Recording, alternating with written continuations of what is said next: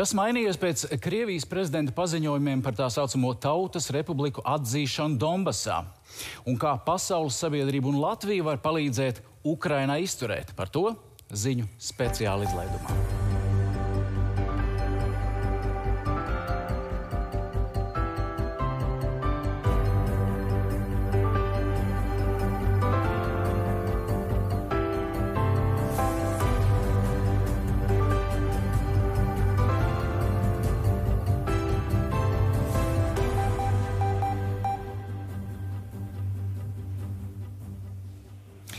Mūsu viesis šī vakara studijā ir Roberts Zīle, Eiroparlamenta priekšsēdētājs vietnieks, Valdis Zatlers, eksprezidents, Igors Rajevs, NBS rezerves pulkvedis un Viesturs Kairišs, režisors. Labvakar, kungi, mums būs arī pieslēgšanās un tiešsaistē sazināsimies ar mūsu vēstnieku Maskavā, ar Vitāliju Manski, režisoru, būs vēl arī saslēgšanās ar Londonu, Vīni. Tas būs mazliet vēlāk, bet sākumā es vēlētos mazu fragmentu no vakardienas Krievijas prezidenta uzrunas nācijai, kas bija gandrīz stundu gara, lai mazliet saprastu to intonāciju, argumentācию un noskaņojumu. Lūdzu, video. В результате большевистской политики и возникла советская Украина. Bolševiku politikas rezultātā radās padomju Ukraina, kuru arī mūsdienās pamatot var dēvēt par Vladimira Iļiča vārdā nosaukto Ukrainu. Viņš ir tās autors un arhitekts. To pilnībā apliecina arhīvu dokumenti, ieskaitot stingras Ļeņina direktīvas Donbas jautājumā, kuras reģionu burtiski iestūma Ukrainas sastāvā. Bet tagad pateicīgie pēcteči ir nojaukuši Ļeņina pieminekļus. Tā viņiem sauc dekomunizācija. Jūs gribat dekomunizāciju? Nu ko? Mums tas pilnībā apmierina, bet nevajag tā teikt, apstāties pusceļā. Mēs esam gatavi parādīt, ko Ukrainai nozīmē īsta dekomunizācija. Kas ir mainījies pēc šiem paziņojumiem par Tautas Republiku atzīšanu, un arī pēc šī žēlums likums liedz likt titrus, tas ir tulkojums, bet es domāju, mēs varbūt noķērām kaut ko no šī toņa. Zīleskungs. Nu, ir naids, nepārprotams, ir tas naratīvs, kas tiek, es domāju, diezgan ilgstoši jau kultivēts pateicis ļoti skarbos vārdos, kas, protams, ir domāts pamatā Krievijas auditorijai, bet, protams, tas bija dzirdams visā pasaulē, kas atstāja zināmas sekas jau diennakts laikā, kurš tas ir noticis. Es domāju, ka, un ņemot vērā, kas vēl ir pateicis par šo laiku, Ukraina gatavojās izveidot atomieročus un tam līdzīgas lietas, te ir ļoti daudz dezinformācijas malu, bet šī daļa ir laikam patiesība tajā ziņā, kā Putins to saprot, ko viņš īstenībā domā. Zatlērkungs. Pirmkārt, viss draudīgākais ir nevis šis paziņojums, bet šodien paziņojums, kad šīs Tautas Republikas tiks atzītas nevis de facto kontrolētajās teritorijās, bet faktiski Ukrainas administratīvās teritorijās, kas būtībā ir atklāts kara pieteikums no Krievijas puses, oficiāls pieteikums Ukrainai. Un tas jau ir nopietni, un lai ar cik leģitīvi mēģinātu vai likumīgi visu šo te ietērt pats prezidents Putins, tā reāli ir kolonizācija, tā ir agresija un faktiski tā ir destabilizācija visā Eiropā, kādu Eiropa nav redzējusi no 1939. gada. Šī asociācija ir ļoti precīza un tā tas arī ir jāsaprot. Rajevkungs. Patiesībā Putins nepateica neko jaunu. Ja kāds seko tam, ko viņš teicis konsekventi no 99. gada, kad viņš pirmoreiz parādījās ēterā. Viņš konsekventi saka vienu un to pašu domu. Un tas ir, viņa tas Minhenes konferences skaļi paziņotais, ka Padomju Savienības sabrukums ir lielākā 20. gadsimta katastrofa. Un viņš ir, godīgi sakot, izskatās tā, ka viņam tā ideja ar misijas pārņemšanu pār Padomju Savienības atjaunošanu un Krievijas varenības atjaunošanu ir tā stipri iesēdusies galvā, ka viņš par citām lietām nemaz nedomā. Un visi tie paziņojumi, ko viņš izdarīs visā šī laikā, patiesībā ir jāuztver ļoti nopietni. Un rietumiem patiesībā sen ir laiks pamosties un uzsākt pretdarbību pret Putina režīmu tā, kā to ir jādara. Nevis vienkārši atsakoties ar maznozīmīgām sankcijām. Par to mazliet vēlāk, kas būtu jādara, bet kā jūs novērtējat? Vai tas ir kaut kas jauns, kas ir dzirdēts? Katrā ziņā, es domāju, mums nevajag sevi mānīt. Tas nozīmē tikai to, ka karš ir sācies. Tas ir, manuprāt, fakts. Katrā ziņā, bet Putins to atkal ir izdarījis tādā veidā, ka es arī baidos, ka rietumi var uzskatīt, ka tas jau vēl īsti nav karš un ka sankcijas varētu būt maigas. Bet vienlaicīgi, manuprāt, ļoti skaidrā, tādā psihoanalītiskā veidā Putins ir parādījis visai pasaulē savu psihes stāvokli, kas robežojas tāda mesiānisma un tāda ārprāta krustojumā, kāda ir tāds riktīgs Šekspīra varonis.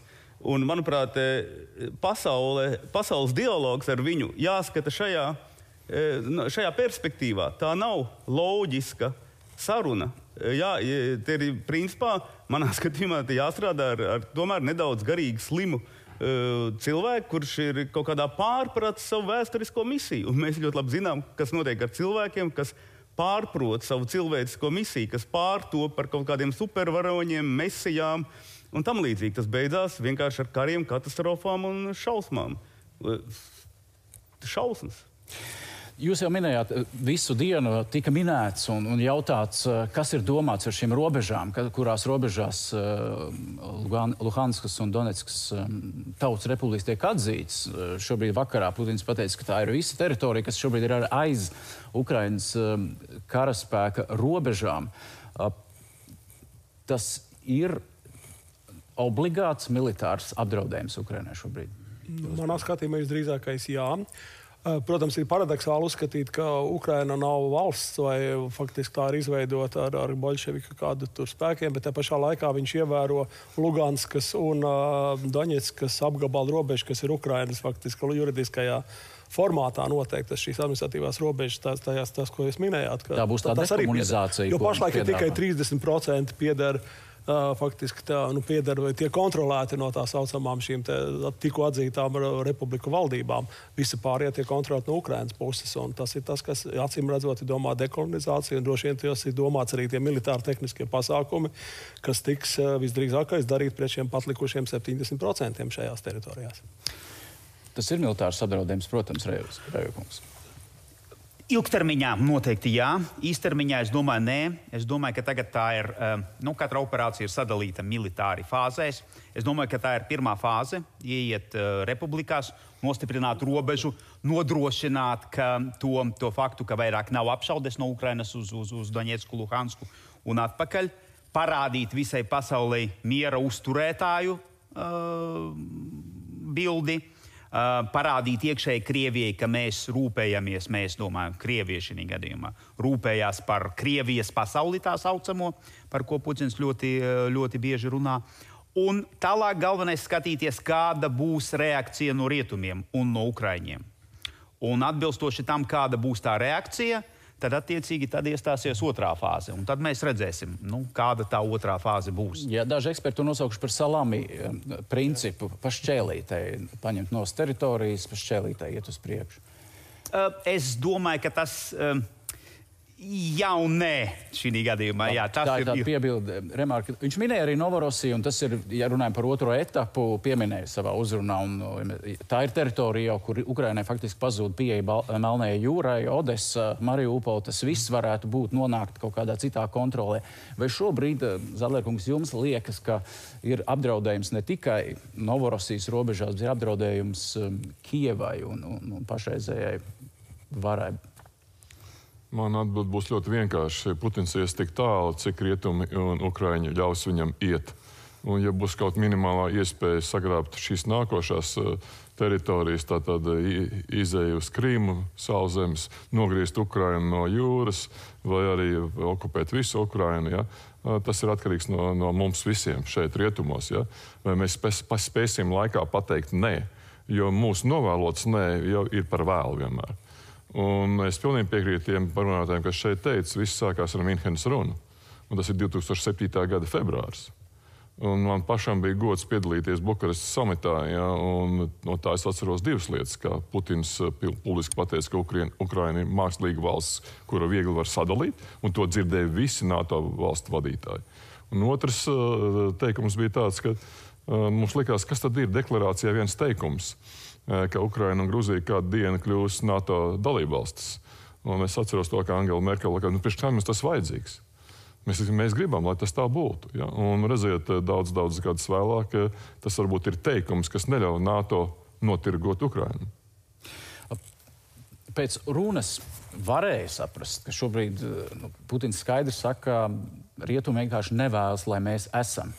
Viņš šobrīd rietumus uztver kā savu lielāko ienaidnieku. Cik tas ir pamatots arī no ģeopolitiskā aspekti. Tur nav vairs runa par teroristiem no austrumiem vai citiem spēkiem, kas varētu destruktīvi iespaidot pasauli. Rietumi šobrīd ir ļaunuma sakne. Cik tas ir loģiski šobrīd? Tas ir mērķēts, es domāju, viņam visu laiku jau. Šis mērķis ir demontēt rietumu varu ietekmi. It īpaši ASV Eiropā, protams, sanaidot Eiropas demokrātijas, īpaši lielākās, Vācija, Francija, kaut kādā citā nostāstā pret citām valstīm. Izmantot interesi, izmantot ļoti daudz malus, kā es minēju, dažādas signālus sūtīt, ko mēs redzam burtiski pa stundām, pa dienām mainās. Un katram tiek sūtīts atsevišķs signāls, un es domāju, ka rietumi ir viņa ienaidnieks jau no paša sākuma. Jo es neesmu ļoti interesējies par viņa biogrāfiju, bet pēc viņa, teiksim, Čekas laika Austrumvācijā, kad viņš bija atgriezies tajā Padomu Savienībā, kas tajā laikā bruka, ka viņš jutās ārkārtīgi vīlies, bija tādas, teiksim, man liekas, Mašas Gesinas grāmatā bija apraksts, ka viņš jutās tik aizvainots jau no tā brīža un bija pazaudējis to, kas bija viņa sapnis, un tad, kad viņš ieguva šo varu dažādu manipulāciju rezultātā, un vairoja viņa, es domāju, ka tas mērķis ir palicis. Un te ir tas, un starp citu, tas narratīvs diezgan lielā Krievijas sabiedrībā, acīm redzot, ir populārs, ja to var pārdot šo te militāru uzbrukumu Ukrainai, kas arī tomēr ir slāvi, paredzot, ka tur būs arī letāli gadījumi un daudz, un tas skars abās pusēs šos kritušos. Tas tomēr strādā priekš Krievijas sabiedrības vairumu. Tas ir tas nožēlojums, kas tomēr ir izdevies jaunai paudzei, daļai jaunai paudzes Krievijā tomēr šo narratīvu pārdot. Kas piebilstams par šo? Kādu, jūsuprāt, šobrīd ir Ukrainas militārā kapacitāte? Kā viņi paši saka, viņi nebaidās no tankiem, nebaidās no tā milzīgā karaspēka, viņi baidās no raķetēm, vai tiem ieroču veidiem, kas varbūt nav viņu rīcībā tik lieli. Jūsuprāt, cik Ukraina ir gatava sevi arī militārai aizstāvēt šobrīd? Pret Krieviju? Jā. Ļoti ierobežoti. Ukrainas jūras spēki praktiski nespējas pretoties Krievijas jūras spēkiem vispār.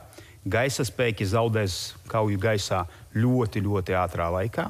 Vienīgā kapacitāte, kura viņam reāli ir, tā ir sauszemes spēku kapacitāte, bet problēma ir tā, ka uz doto brīdi Krievija ar savu spēku izvietošanu apkārt Ukrainai ir nostādījusi pārāk daudz dilemmas Ukraiņu armijai, kurai ir ļoti ierobežētas spējas.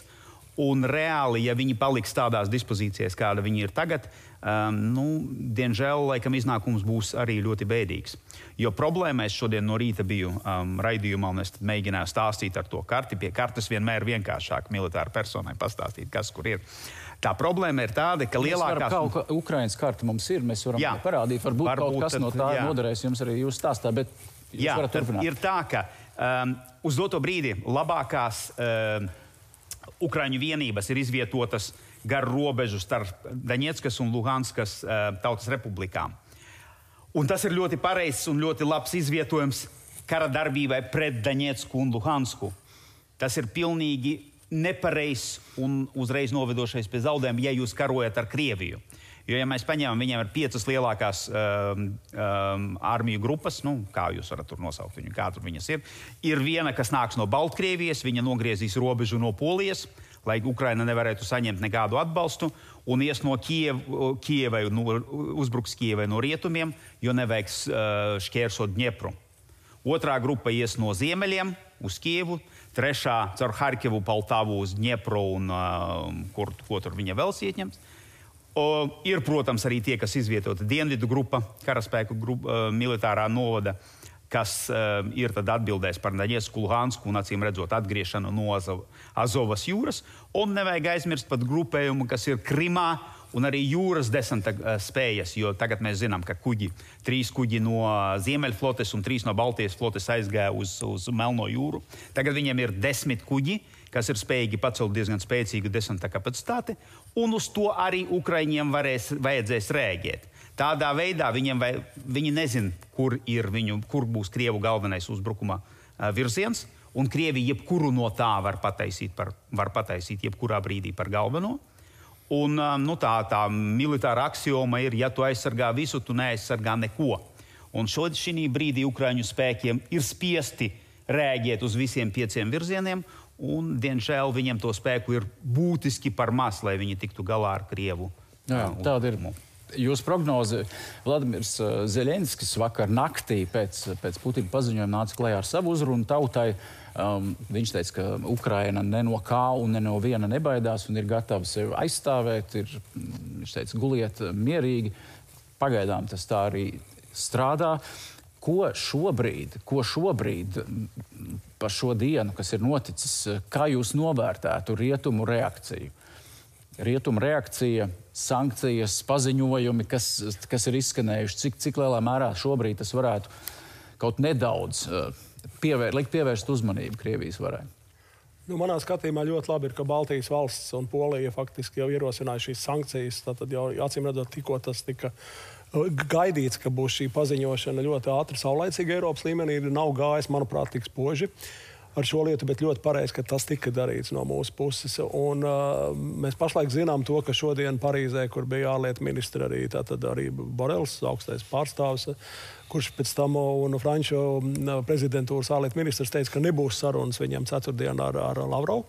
Parīzē, ka tas bija vismaz kaut kāds signāls ir tas, kas atsies uz sankcijām. Pašlaik arī Lielbritānijas puses un Eiropas ir pamatā visi tie, kas balsoja par šo te lēmumu Daņetskas un šī te Luganskas apgabalu atzīšanu par neatkarīgām valstīm. Tiem ir sankcijas, ir zināmām finanšu sektoram, bankām Lielbritānijā. 5, ja nemaldos, kuram daļas no viņām jau bija ASV sankcijās iepriekš. Jā, un dažiem oligarkiem un tā tam līdzīgi. Tātad pašlaik tas ir nekas. Un, protams, Šolca, Vācijas kanclerā paziņojums, ka tiks vairāk kaut kā iesaldēt vai apturēt, īsti nevar saprast. Tātad uzdevums ekonomikas ministram šo certifikāciju Nord Stream 2 vadam nepalaist viņu. Kaut gan viņš jau tāpat nestrādā šobrīd. Mums ir iespēja šobrīd sazināties ar Latvijas vēstnieku Krievijā Māru Riekstiņu. Pēc tam turpināsim sarunu par iespējamām sankcijām. Riekstiņa kungs, vai jūs mūs dzirdat un redzat šobrīd? Labvakar. Es jūs dzirdu un redzu. Vienīgais kaut kā sanāk, kad ekrānā ir viens savienojums un klausulē ir otrs, bet tam nav nekāds sakars ar patreizējo ģeopolitiku. Ļoti labi, ka jūs dzirdat. Paši pēdējie, Riekstiņa kungs, pēdējie Putina paziņojumi par šīm robežām, par ko šodien visu dienu diskutēja, vai šīs republikas ir atzītas de facto situācijā, kur saskars abu pušu militārie spēki, vai arī administratīvās robežas. Un izrādās administratīvās robežas. Ko tas šobrīd, jūsuprāt, nozīmē? Kādas tam ir konsekvences? Faktiski šis jautājums bija visu dienu apskatnieku uzmanības centrā, par kādām robežām iet runa, un prezidents Putins vakar pusē ievies skaidrību, pasakot, ka tiek atzītas šīs 2 pasludinātās republikas tajās robežās, ko nosaka viņa konstitūcija. Ko tas nozīmē praksē?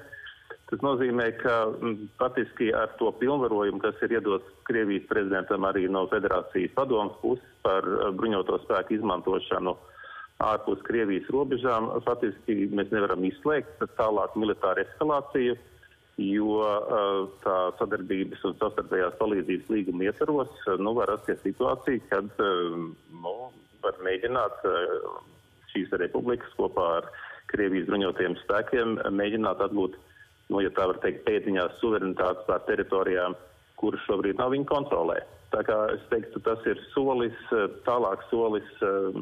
tālākā militāra eskalācijas virzienā. Kā jūs novērtējat Krievijas sabiedrības reakciju uz vakardienas Putina paziņojumu? Vai vispār ir manām kāda neapmierinātība vai cilvēki, kas vismaz saka, ka mēs negribam karu? Ir cilvēki, kas saka, ka mēs negribam karu. Es domāju, ka lielākā daļa sabiedrības, acīm redzot, to karu nevēlētos. Jautājums ir par to, cik viņi ir gatavi ar šo pozīciju startēt vai kaut kur publiskajā telpā. Atsevišķi mēģinājumi vākt parakstus, ko, piemēram, ir inicējusi partija Jablaka, nav līdz šim guvusi ļoti lielu atbalstu iedzīvotāju vidū. Ir bijušas, protams, arī atsevišķi protesta akcijas, dažas individuālas akcijas, Lievas Ponomarijos, viens no cilvēktiesību aizstāvjiem individuālā piketā pie Puškina pieminekļa tika arestēts, patiesi cilvēks, kuram 80 gadu. Es domāju, ka liela sabiedrības daļa ir diezgan apātiska visā pret notiekošiem politiskiem procesiem. Liela daļa uzskata, ka viņiem nav iespējas nekā ietekmēt. Ir cilvēki, kas priecājās, neapšaubām, ir tādi, kas saka, nevajag apstāties ar šīm divām nelielajām republikām, mums jāiet tālāk, Ukraina, Kijeva. Varbūt vēl tālāk. Tā kā tie viedokļi nav kā saka, melns un balts, ir ļoti dažādi viedokļi. Katrā ziņā, teiksim, politiskā elite šobrīd ir konsolidējusies prezidentam Putinam, kas saskaņā Krievijas konstitūcija nosaka ārpolitiku un arī aizsardzības politiku. Viņiem ir izdevies gūt atbalstu, par ko gan nebūtu daudz jābrīnās, bet tomēr formāls atbalsts valsts domē un arī federācijas padomē vienbalsīgi balsojumi. Tā kā šobrīd Krievijas politiskā elite kolektīvi ir uzņēmusies atbildību par tālāko procesu. Eiropas Savienības un pasaules reakcija šodien ir ārlietu padome vienojusies par sankciju noteikšanu pret Krieviju. Tur ir bankas, politiķi, finanšu sektora elementi. Tā ir pirmā pakete, tā tas saucas. Mēs jau pat studijā te runājam, ka īpaši mēs neredzam, ka tās varētu būt ļoti stingras, bet vai vispār tās ir pamanītas? Vai Krievijas vara šīs sankcijas potenciālās ir pamanījusi, un vai vispār šobrīd var runāt, ka Putins baidās no sankcijām? Man ir tiešām grūti viņa vietā spriest, no kā viņš baidās vai nebaidās. Tas, ka šīs sankcijas ir pamanītas, ir neapšaubāmi. Par tām runā arī mēdīji, arī valsts kontrolētie mēdīji. Es domāju, ka visi pietiekoši labi apzinās, ka šīs sankcijas arī tiešām nozīmē, ka Krievijas attīstība objektīvi tālākos gados nebūs tāda, kāda viņa varētu būt. Līdzīgi kā iepriekšējās sankcijas, ir cilvēki, kas saka, ka tām sankcijām nav nekāda jēga, bet ja mēs paskatāmies pēdējos 7-8 gadus, patiesībā reāli iedzīvotāju ienākumi šajā valstī ir samazinājušies. Un viņi nav varbūt tā samazinājušies, ka sarunu valodā saka, leduskapis ir tukšs, bet katrā ziņā Krievijas federācija kā valsts un viņas iedzīvotāji varētu būt piedzīvojuši daudz lielāku savas ekonomikas un labklājības izaugsmi, ja nebūtu šīs te ģeopolitiskās avantūras. Rēsinkungs, liels paldies, ka bijāt ar mums un sekosim līdz notikumiem Maskavā, Kievā un visur pasaulē. Turpinot par sankcijām, šodien arī izskanējis, ka Lielbritānija un Eiropas komisija runā par sankcijām pret visiem, kas ir nobalsojuši par šo Tautas Republiku atzīšanu, gan domē, gan Federācijas padomē. Iespējams, ka daudz vairs sāks domāt par to, ka viņi neredzēs savā mūžā savu villu, savu noguldījumu Eiropā. Tas liks viņiem padomāt. No otras puses, kas jūsuprāt, kāda sankciju pakete, kas būtu tiešām reāla lieta, kas varētu apturēt, vismaz uz laiku apturēt šo invāziju? Jā, es domāju, no Amerikas puses tas droši vien ir patriota akts. Tas nozīmē, ka jebkuras amerikāņu tehnoloģijas, kas arī caur citām valstīm varētu nonākt Krievijā, ja viņi sadošosies, tas būtu ļoti nopietns akts. Tas skar gan visas informātikas lietas, gan droši vien arī militāras lietas. Jūsuprāt, tas tiek turēts rezervē šobrīd? Es domāju, ka jā. Es nedomāju, ka SWIFT atslēgšana Krievijai būs tas risinājums, un tur vairāk iemeslu dēļ, tā skaitā arī Eiropā, tas droši vien neies cauri. Bet ASV var iedarbināt dolāru aprits ierobežojums Krievijas finanšu sektoram, kas ir ārkārtīgi un iesaldēt diezgan nopietnas resursus visās. Šie resursi ir vairāk, manuprāt, amerikāņu rokās, bet, protams, viņi jāpieņem kopīgi ar Eiropas, partneriem, par to nav runa. Lai sapratni būtu, arī Eiropa varētu tāpat, man liekas, darīt šīs jauno tehnoloģiju attīstības ierobežojumus līdzīgi šim patriota akta nosacījumiem. Ko vēl, protams, Nord Stream 2 izēja no gāzes faktiski tirgus, pārējot uz globālo sašķidrinātās gāzes tirgu, jo vienā momentā jūs nevarat vispār atteikties no gāzes un tam līdzīgi. Bet tie nav vienkārši jautājumi. Un pa Eiropu, protams, es redzu arī tas, kas notika pagājušajā nedēļā Strasbūrā, kur arī bija debati par Ukrainu. Protams, kurā bija paredzēts vienu brīdi, ka arī Zeļenskis vismaz attālināt uzrunās Eiropas parlamentu. Tas nenotika dažu apsvērumu dēļ droši vien. Bet tur šī doma nav vienota Eiropā. Tur tie partiji, jūs redzat no Spāņu sociālistiem, kas ir valdošā partija vai citiem, jūs dzirdat tās balsis, kas mazliet laipo uzturu, protams, Austrija, Ungārija, noteikti Itālijas un Francijas finanšu sektori ļoti iesaistīti. Un Itālija, protams, ar gāzi, tāpat kā Vācija, ļoti daudz atkarīgi no Krievijas. Zellerkungs, sankcijas, kas varētu apturēt invāziju? Visu laiku mēs dzirdam par ļoti drastiskām, vēl nebijušām sankcijām, un to Eiropas reakciju es šobrīd nevaru nekādu sajust sevi kā ļoti drastiskām sankcijām. Tieši vienošanās mehānismu dēļ un šī kompromisa rezultātu dēļ. Tad atliek vienīgi gaidīt uz amerikāņu sankcijām, kuras varētu būt daudz iespaidīgākas. Man grūti pateikt, bet ko es dzirdēju tajā Krievijas ēterā, kad ministra prezidents, premjers Putinam ziņoja, ka valsts ekonomiski sagatavojusies sankcijām un tam gatava. Tāda ziņa bija. Tas nozīmē tomēr, ka sankcijas strādā, un viņām bija jāgatavojas. Tā problēma, kas protams, ir pagātnē un ko grūti labot, kad mēs visu laiku negatavojamies tam. Krievija faktiski 15 gadus gatavojas šim notikumam. Un varbūt tikai tagad Putins ir atklājis sevi savā politiskā un personiskā tēlā, kāds viņš patiesībā ir. Un mēs visu laiku domājam, tas jau tikai tā. Mēs negatavojam šo sankciju paketes, jo mums likās, ka tas nekad nebūs vajadzīgs. Tā bija rietumkļūda. Šodien viss, kas ir mūsu rīcībā, jāliek ir par pilnu jaudu. Un nevajag domāt tikai par ekonomiskām sankcijām, vajag domāt arī par emocionālām sankcijām. Šeit man ļoti patika Somijas Jokerit hokeja komandas fanu aicinājums, kad Jokerit iet prom no kontinentālās hokejas līgas. Kāpēc mēs Latvijā tomēr nevaram izdarīt? Dinamo iet prom. Sociālos tīklos bija sporta žurnālists ierakstīts, ka sporta žurnālists bija zvanījis Savickungam, šo jautājumu gribējis uzdot un tikko izdzirdējis šo jautājumu, tās klausos, nomesta. Bet es atvainos, ka es jūs pārtraucu. Kāda jēga šo jautājumu prasīt Savicka kungam? Tas ir vienkārši smieklīgi. Jums tas vienkārši ir jāpieņem to, ko pasaka paši hokejs. Tas nav smieklīgi, tā ir Latvija šobrīd. Tā ir realitāte, bet šī nav svīra, ar kuru var panākt rezultātu. Spēlētāji. Nacionāli noskaņotie Latvijas spēlētāji. Manuprāt, ja es drīkstu, jo es neesmu politiķis, varbūt tāpēc es tāds nedaudz viegliprātīgs, vismaz man nav tā bagāža, bet manuprāt, joprojām nekas nav noticis. Vakar sākās, šodien nav nekādu sankciju, ir atkal draudi ar sankcijām, atkal domās vēl, atkal skatīsies. Un tas notiek visu laiku. Nav tas brīdis, kad notiek šis pārāvums. Un par Eiropu vispār ir runāt šausmīgi sāpīgi, jo mēs esam Eiropa. Un Eiropa uzstājas kā tāda saskaldīta gļēva, no Krievijas gāzes atkarīga vienība. Man ir gāze palielinājusies māja apkurei vairāk kā 2 reizes.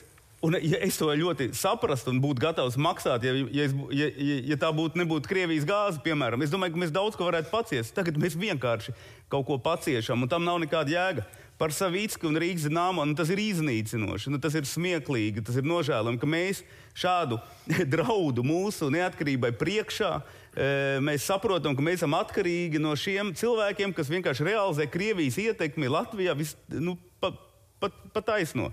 Es nezinu, manuprāt, mums ir ļoti, ļoti vārga pozīcija, un tieši šajā Krievijas agresijas kontekstā es visvairāk baidos par Latvijas iekšējo pozīciju. Mēs, tādā ziņā, ka man liekas, ka mēs esam visvājākie no iekšpuses, jo man pat bail iedomāties, cik tas Krievijas Putina tīkls jau ir sabūvēts Latvijas elitēs, ka mēs tikai varam gudri kaut ko pļāpāt. Tādā ziņā man tas visvairāk uztrauc, ka mēs tam neesam gatavi. Eiropa tam nav gatava. Mēs joprojām ar to Nord Stream 2, taču mēs varbūt apturēsim certifikāciju. Nevis nekad nebūs. Mēs neesam gadiem domājuši par neatkarību no Krievijas gāzes. Mēs taču neviens, cik mums Latvijā ir maksājuši tie kaut tās saules baterijas gadiem, kāds to lobē, lai mums nebūtu pieejami kaut kāda alternatīvie resursi. Un tagad ļoti brīnās, jo mēs esam tiešām no tā atkarīgi. Tiešām. Tā bija ilglaicīgs politikas rezultāts. Politikas, kas ir graujoša Latvijai un Eiropai. Tagad mēs redzam, kur tas noved. Es labprāt papildinātu šo te. Es labprāt dot jums vārdu un šo tēmu paturpināsim par Latvijas iekšējo drošību un mūsu atkarību, bet mums ir nākamais viesis sazvanīts, un tas ir Vitālijs Manskis, kurš šobrīd dzīvo Rīgā, bet zina, kas notiek viņa valstī, kur viņš ir strādājis līdz šim, Krievija. Господин Манский, добрый вечер. Vai jūs mūs dzirdat? Да, прекрасно слышу. Jā, es jūs brīnišķīgi dzirdu. Labvakar. Все гадали, Visi mēģināja prognozēt, cik tālu Putina kungs aizies attiecībā pret Ukrainu. Pēc vakardienas apgalvojumiem, pēc šodienas apgalvojumiem, vai kaut kas ir kļūst vispār skaidrāk? Cik tālu viņš ir gatavs iet? Godīgi sakot, man viss jau bija diezgan skaidri saprotams jau 2014. Gada pavasarī, kad mēs pametām Krieviju un pārbraucam uz dzīvi Latvijā. Viss, kas ir noticis šo gadu gaitā, notiek precīzi pēc tā scenārija, kas bija nenovēršams, kas šķita nenovēršams jau tad, un neatzīt to, manuprāt, būtu, kā lai to pasaka, naivi no Eiropas politiķu puses. Naivi. Es pat nezinu, kā lai to precīzāk ieterpju vārdos. Man bija kauns par Francijas un Vācijas valstu vadītājiem, kas brauc uz Kremli, kur viņus demonstratīvi nosēdināja pie šīta garā galda. Nedaudz par viņiem paņirgājoties un liekot stundām ilgi klausīties Putina lekcijas, un tas vispār ne ar ko labu nebeidzas, jo, kā mēs redzējām, tagad plānveidīgi tika īstenots, jo iepriekš sagatavots plāns, un mēs redzam, ka gan TTR, gan LTR faktiski, tātad šobrīd tajās administratīvajās teritorijās ir tikušas atzītas, un paskatieties kartē, viņš šobrīd savā kontrolē tur mazākas teritorijas nekā tās teritorijas, kuras Kremlis jau pasludinājis faktiski par savām teritorijām, atzīšanu un karaspēku ieviešanu ir faktiski okupācija, un karš ir faktiski nenovēršams, ja karadarbība ir nenovēršama. Es nezinu, es nepārāk labi pārvaldu latviešu valodu, bet es kopējos vilcienos sapratu, par ko jūs studijā diskutējāt, un kad mēs runājam par sankcijām, es domāju, ka jāsaprot arī Krievu tautas mentalitāti, Krievu cilvēkam. Ja viņš ir idejas pārņemts, viņš ir gatavs stāvēt un krist un pārdzīvot lielāko trūkumu idejas vārdā. Un nekādas sankcijas, neko pat nemaz nerunājot par tik dekoratīvām sankcijām, kā tika minēts, tātad, ka tiks certifikācija apstādināta, tātad, ko minēja Kairišs kungs. Bet šeit jau vajadzētu nevis par certifikāciju runāt, bet par pilnīgu ekonomisko saišu pāraušanu ar valsti, kas faktiski ir izgājusi uz kara takas. Bet tad arī jāapzinās, tomēr ir no otras puses, ka nesaņemot ogļu ūdeņraža resursus no Krievijas dzīlēm, tavā teātrī viestur Kairišs kungs skatītāji būs spiest sēdēt kažokos un siltos zābakos, vaļinkos, un mums būs savās mājās jāizmanto ogļu apkuri, kas ir daudz sarežģītāk nekā uzlikt tātad Ukraiņu karoga avatāru uz savas bildītes sociālajos tīklos. Mēs taču dzīvojam kopā valstī, kurā cilvēki sašūt un pārdzīvo par gāzes cenu pieaugumu. Tas taču ir jāsaprot, tā ir šī brīža galvenā aktualitāte sabiedrībā, ne tik daudz varbūt plašsaziņas līdzekļos, bet cilvēku savstarpējās sarunās tas dominē, bet cena tikai turpinās augt. Mums kaut kā ir jācīnās ar šo te režīmu, pieciešot ne tikai personisko diskomfortu, bet arī, ieviešot diezgan nopietnas ekonomiskas mērus un sankcijas. Viss tas draugi faktiski norāda uz nenovēršam karu, un neatzīt to būtu ļoti tūredzīgi. Spriežot pēc tā, kas šobrīd notiek no Eiropas puses, tas, ko Kremlis jau faktiski ir kā skaidra doktrīna iezīmēs. Tad jūs teiktu, ka karš ir nenovēršams, nekādas sankcijas nepalīdzēs. Bet, principā jau, ja mēs godīgi runājam, tad karadarbība jau ir sākusies. Vienkārši karadarbība tā tad maina dažādas formas. Ko šobrīd jūt, ko domā šobrīd cilvēki Ukrainā? Jums tur radinieki dzīvo, vai zinat, kāds ir viņu noskaņojums, Ukraiņu noskaņojums, ko viņi jūt šobrīd? Par ko domā? Ziniet, kad es pārbraucu uz dzīvi Latvijā kopā ar Latvijas producentu Guntu Teteru. Mēs izveidojam šo te, jeb nofilmējām filmu Radinieki. Mēs apbraukājām Sevastopoļu, Doņetsku, dažādus Ukrainas apgabalus, kur dzīvo radinieki, un es stāstīju par to, kā karš ir ietekmējis. Jeb kāds karš, jeb naids ir bijis manā ģimenē, es esmu, kā saka, uzturējis sakars ar abām pusēm abās barikāžu pusēs, un nekas nav mainījies, un šī pretstāva ir faktiski saistīta ar fundamentāliem uzskatiem, tie, kas atbalsta Krievijas impērijas šo te ideoloģiju. Viņos tā pārliecība ir šajos gados tikai nostiprinājusies vēl tālāk, jo tā ideoloģiskā apstrāde, kas saka, ir notiek uz pilnu banku. Tie, kas savukārt vairāk pieslējās Ukrainas eiropeizācijas kursam, viņi arī faktiski ir, kā saka, iecirtušies un palikuši pie saviem uzskatiem. Tā kā šai ziņā nekas nemainās. Taču ir skaidrs, ka Krievija turpina tātad graut šo te situāciju Ukrainā ļoti mērķtiecīgi. Jebkur diena, kad netiek izsludināts karš, nes milzīgs ekonomisks zaudējums Ukrainai, jo tā nevar realizēt savas sociālās programmas, veselības aprūpas, izglītības programmas, pacelt, paaugstināt pensijas. Man mamma, pensionāri, kas dzīvo Odesā, pēc, nezinu, dēļ savu vecumu, dēļ sievietes naivumu, tātad teica, Ukraiņi nenovērtē manu darbu, man tiek maksāt maza pensija, un es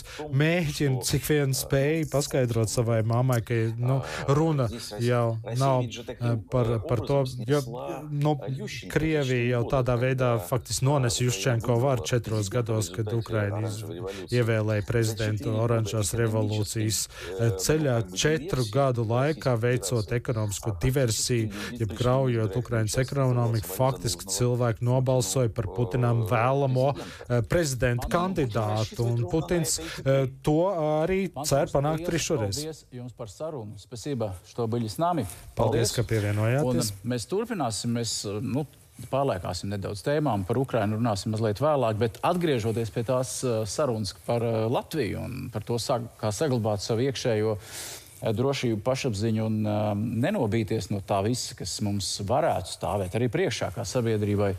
Zadlerkungs, jūs gribējāt piebilst? Pirmkārt, šobrīd ar sabiedrību ir jārunā par konkrētām tēmām. Jau uz pirmo jautājumu, vai Latvijai ir militārs apdraudējums, droši vien Rajevkungs pateiks, ka viņa nav, jo visa Krievijas armija ir pie Ukrainas robežām šodien, ja? Un diez vai... Tūlītējā nav, jā. Un katrā ziņā atvērt otru fronti, ja? Diez vai pat Krievija ir spējīga, nesties uz to, ka viņi ir spēcīgi savā militārā attīstībā gājas uz priekšu. Tad, redziet, ir pastāv daudz citu jautājumu. Šī polarizācija, par ko, starp citu, runāja arī iepriekšējais runātājs, tātad mums ir Ukraiņu kopiena pietiekami liela. Viņi polarizēsies. Mums ir Krievu kopiena vēl lielāka. Viņi polarizēsies. Un vēl tam pa visu virsi ir latviešu attiecības ar Ukraiņiem un Krieviem, kas dzīvo Latvijā. Un te arī polarizācija notiks. Tad ir jāatrod kaut kādu kopsaucēju, ko mēs viņiem piedāvājam un uz ko mēs viņus gatavojam. Jo vissvarīgākais ir gatavot. Te arī tik minēts tas, ka pieaugs cenas. Mums nāksies par savu mieru samaksāt reālu maksu gan rietumiem, gan konkrēti arī Latvijai. Ja mēs domājam, ka mēs varam tikai tā parunāt, ja, un tur karš beigsies, tā tas nebūs. Es domāju, ka tām amatpersonām un arī tiem cilvēkiem, kuros ieklausās Latvijas cilvēki, būtu jāsāk par to runāt. Ka mums būs jābūt gataviem grūtībām, ka mums nevajag šobrīd polarizēties savos kas saka, ukrainiskos vai krieviskos vai latviskos burbuļos. Ja, mums ir jāsaprot, kas mums ir kopējs, un kopējs mums ir miers. Un kopējs mums ir tas, ka mums ir tomēr brīvība un demokrātija. Cik tā tas miers atkarīgs no mums? Uz pašiem. Un redziet, kāpēc es esmu tik ļoti satraukts par to lietu? Ja tādi sīkumi kā maskas un vakcinācija noved sabiedrības vienu daļu līdz diezgan muļķīgām rīcībām, tad piedodiet, kara briesmas, ja, vai kara sekas kaut kur šeit pat blakus, var to izdarīt daudz ātrāk un daudz smagāk. Un es absolūti piekrītu, kas parādījās arī mums šajā vienotā attieksmē pret Rīgas Dinamo, ja, kad Krievijas ietekmes aģentu tīkls Latvijā ir ļoti spēcīgs. Un viņš ir ne tikai, kā saka, tur virtuvēs pie šņaba glāzes, viņš ir elites un pārvaldības līmenī.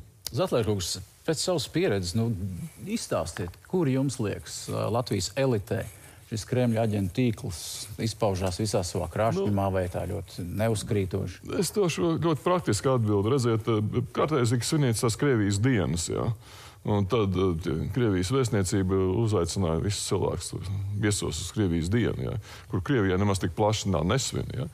Un tad, kad notika šis iebrukums Krimā, jā, tad man vēstnieks lūdzu, es teicu, es nekad neiešu vairs uz vienu Krievijas pieņemšanu, es teicu uz to, ka, piemēram, es pārstāvu Latvijas valsts kaut kādā veidā. Es teicu, jo šis man nav pieņemams, un es tur neiešu. Paņemiet šos sarakstus, jums ar to pilnīgi pietiks. Jauni pat nav jāstāda. Un vēl kas ir dīvaini, ja, redziet, es sastapos lasot portālos kaut kādus rakstus ar pretenzijām uz pētniecību, ja. Ja vienā rakstā man cenšas iestāstīt, ka visi ukraiņi ir dzērāji un dzen, kas saka, samagoni, ja, un paiet apmēram nedēļa, man cenšas iestāstīt, ka ukraiņi ļoti augstprātīgi un izturās pret latviešiem un ko mēs vispār turam, tad es saprotu, ka viss tā sistēma jau ir sākus darboties. Mēs pat pieminējām ukraiņus, krievus, kas ir sašķelti arī Latvijā. Starp citu, mēs uzrunājām divus saskaņas partijas deputātus, lai viņi atnāk un arī izsaka savu viedokli vai attālināti, bet viņiem šodien neatradās laiks, jo viņi arī pārstāv vienu zināmu sabiedrības daļu.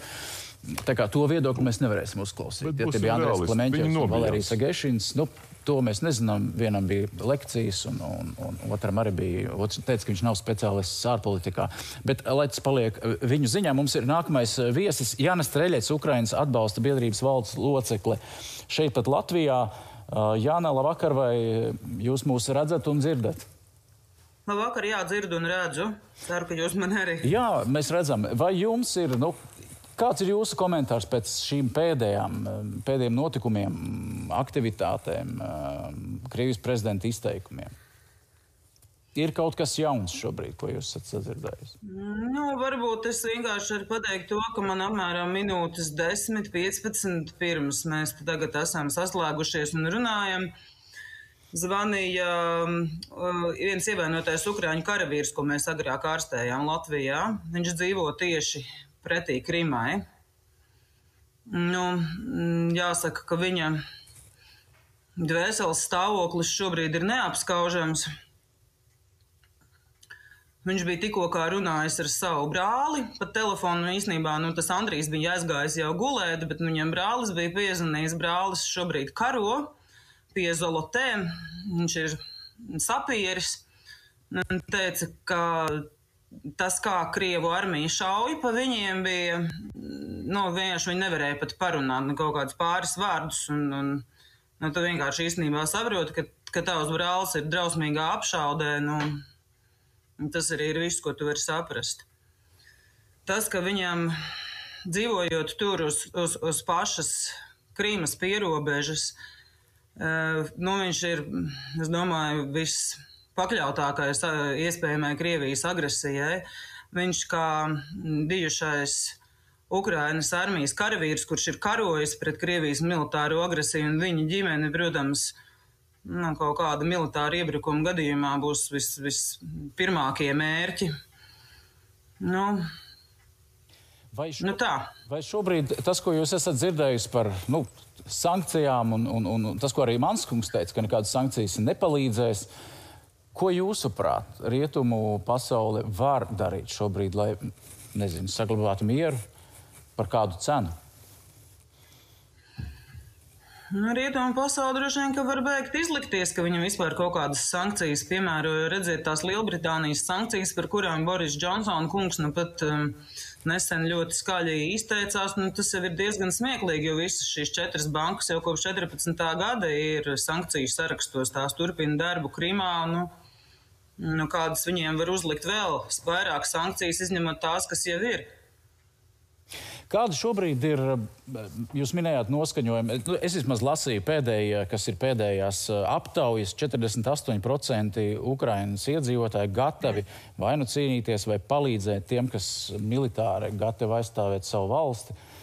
Dramatisks izšķiršanās, protams, par ko mums arī grūti šobrīd tā iedomāties un aptvert. Vai jūsuprāt, Ukrainas elite, vai politiskā elite, līderi šobrīd ir vienoti un saprot, kā stāvēt pretī? Nē, nav. Tas ir arī droši vien tā lielā problēma. 73% balsu, kas tika atdoti par prezidentu Zelenski, diemžēl nekādu vienotību nav nodrošinājuši un nekādus uzlabojumus ne ārpolitikā, ne iekšpolitikā nav nesuši. Arī, teiksim, tas, ko stāsta karavīri, ko stāsta Ukrainas mani radi un draugi un paziņas, tas, ka diemžēl kopš Zelenska monovairākuma viss ir tikai pasliktinājies. Ja līdz tam tiešām šķita, ka kaut kādas reformas notiek, tad kopš 19. gada reformas ir praktiski arī beigušās. Kaut kāda reformu ilūzija tiek radīta, bet ne pašas reformas. Droši vien šobrīd ir grūti runāt par reformām, ka tev ir pie robežas tūkstoši karavīru, ienaidnieku karavīru. Vai jūsuprāt šobrīd Ukraina līdz ar to var būt arī tādas dzirdīgas ausis vai iespēja izveidot kaut kādu marionešu valdību vai atrast tos nodevējus, kas ir gatavi darboties? Nezinu, ko tad es jums te gudri pateikšu, kā tās jau tāpat būs tikai spekulācijas. Ukraiņi jau tomēr saprot, ka šobrīd viņiem ir jābūt vienotiem, tikai jautājums jau vienmēr ir, par kādu cenu un cik tālu tu esi gatavs ar ko vienoties. Bet, gan jau, ja 14. un 15. gadā valdība nekrita, gan jau, ka šobrīd arī nekritīs. Jāni, liels paldies, ka atradāt laiku un dalījāties ar savu pieredzi un iespējām. Paldies jums liels, un mēs turpinām sarunu studijā. Un skarba situācija, ko man tiešām grūti iedomāties, kā jūtās Ukraiņi, ko viņi domā, mierīgi iedzīvotāji, ko mēs varam palīdzēt, ko mēs šobrīd sēžot šeit, vēl pagaidām mierīgā atmosfērā studijā, vai šobrīd sankcijas nestrādā, mēs varam skaļāk bļaut, mēģināt tās, vismaz Baltijas valstis, iniciēt vēl kādus pasākumus, kas varētu palīdzēt. Es domāju, ka nevajag novērtēt par zemi tādas vizuāli redzamas solidaritātes pasākumus. Te daži bija, bet ar to ir pie maz. Viņam jābūt katru dienu. Jo mēs atceramies mūsu pašu panākumus daudz gadus atpakaļ. Tie kļuva par panākumiem tikai tāpēc, ka toreizējā Padomju Savienība redzēja mūsu pašorganizācijas pakāpi. Un arī šobrīd jārāda ir cilvēku solidarizācijas pakāpi, jo tā ietekmēs arī politiķus. Arī tajās valstīs, kurās politiķi vēl tā domā.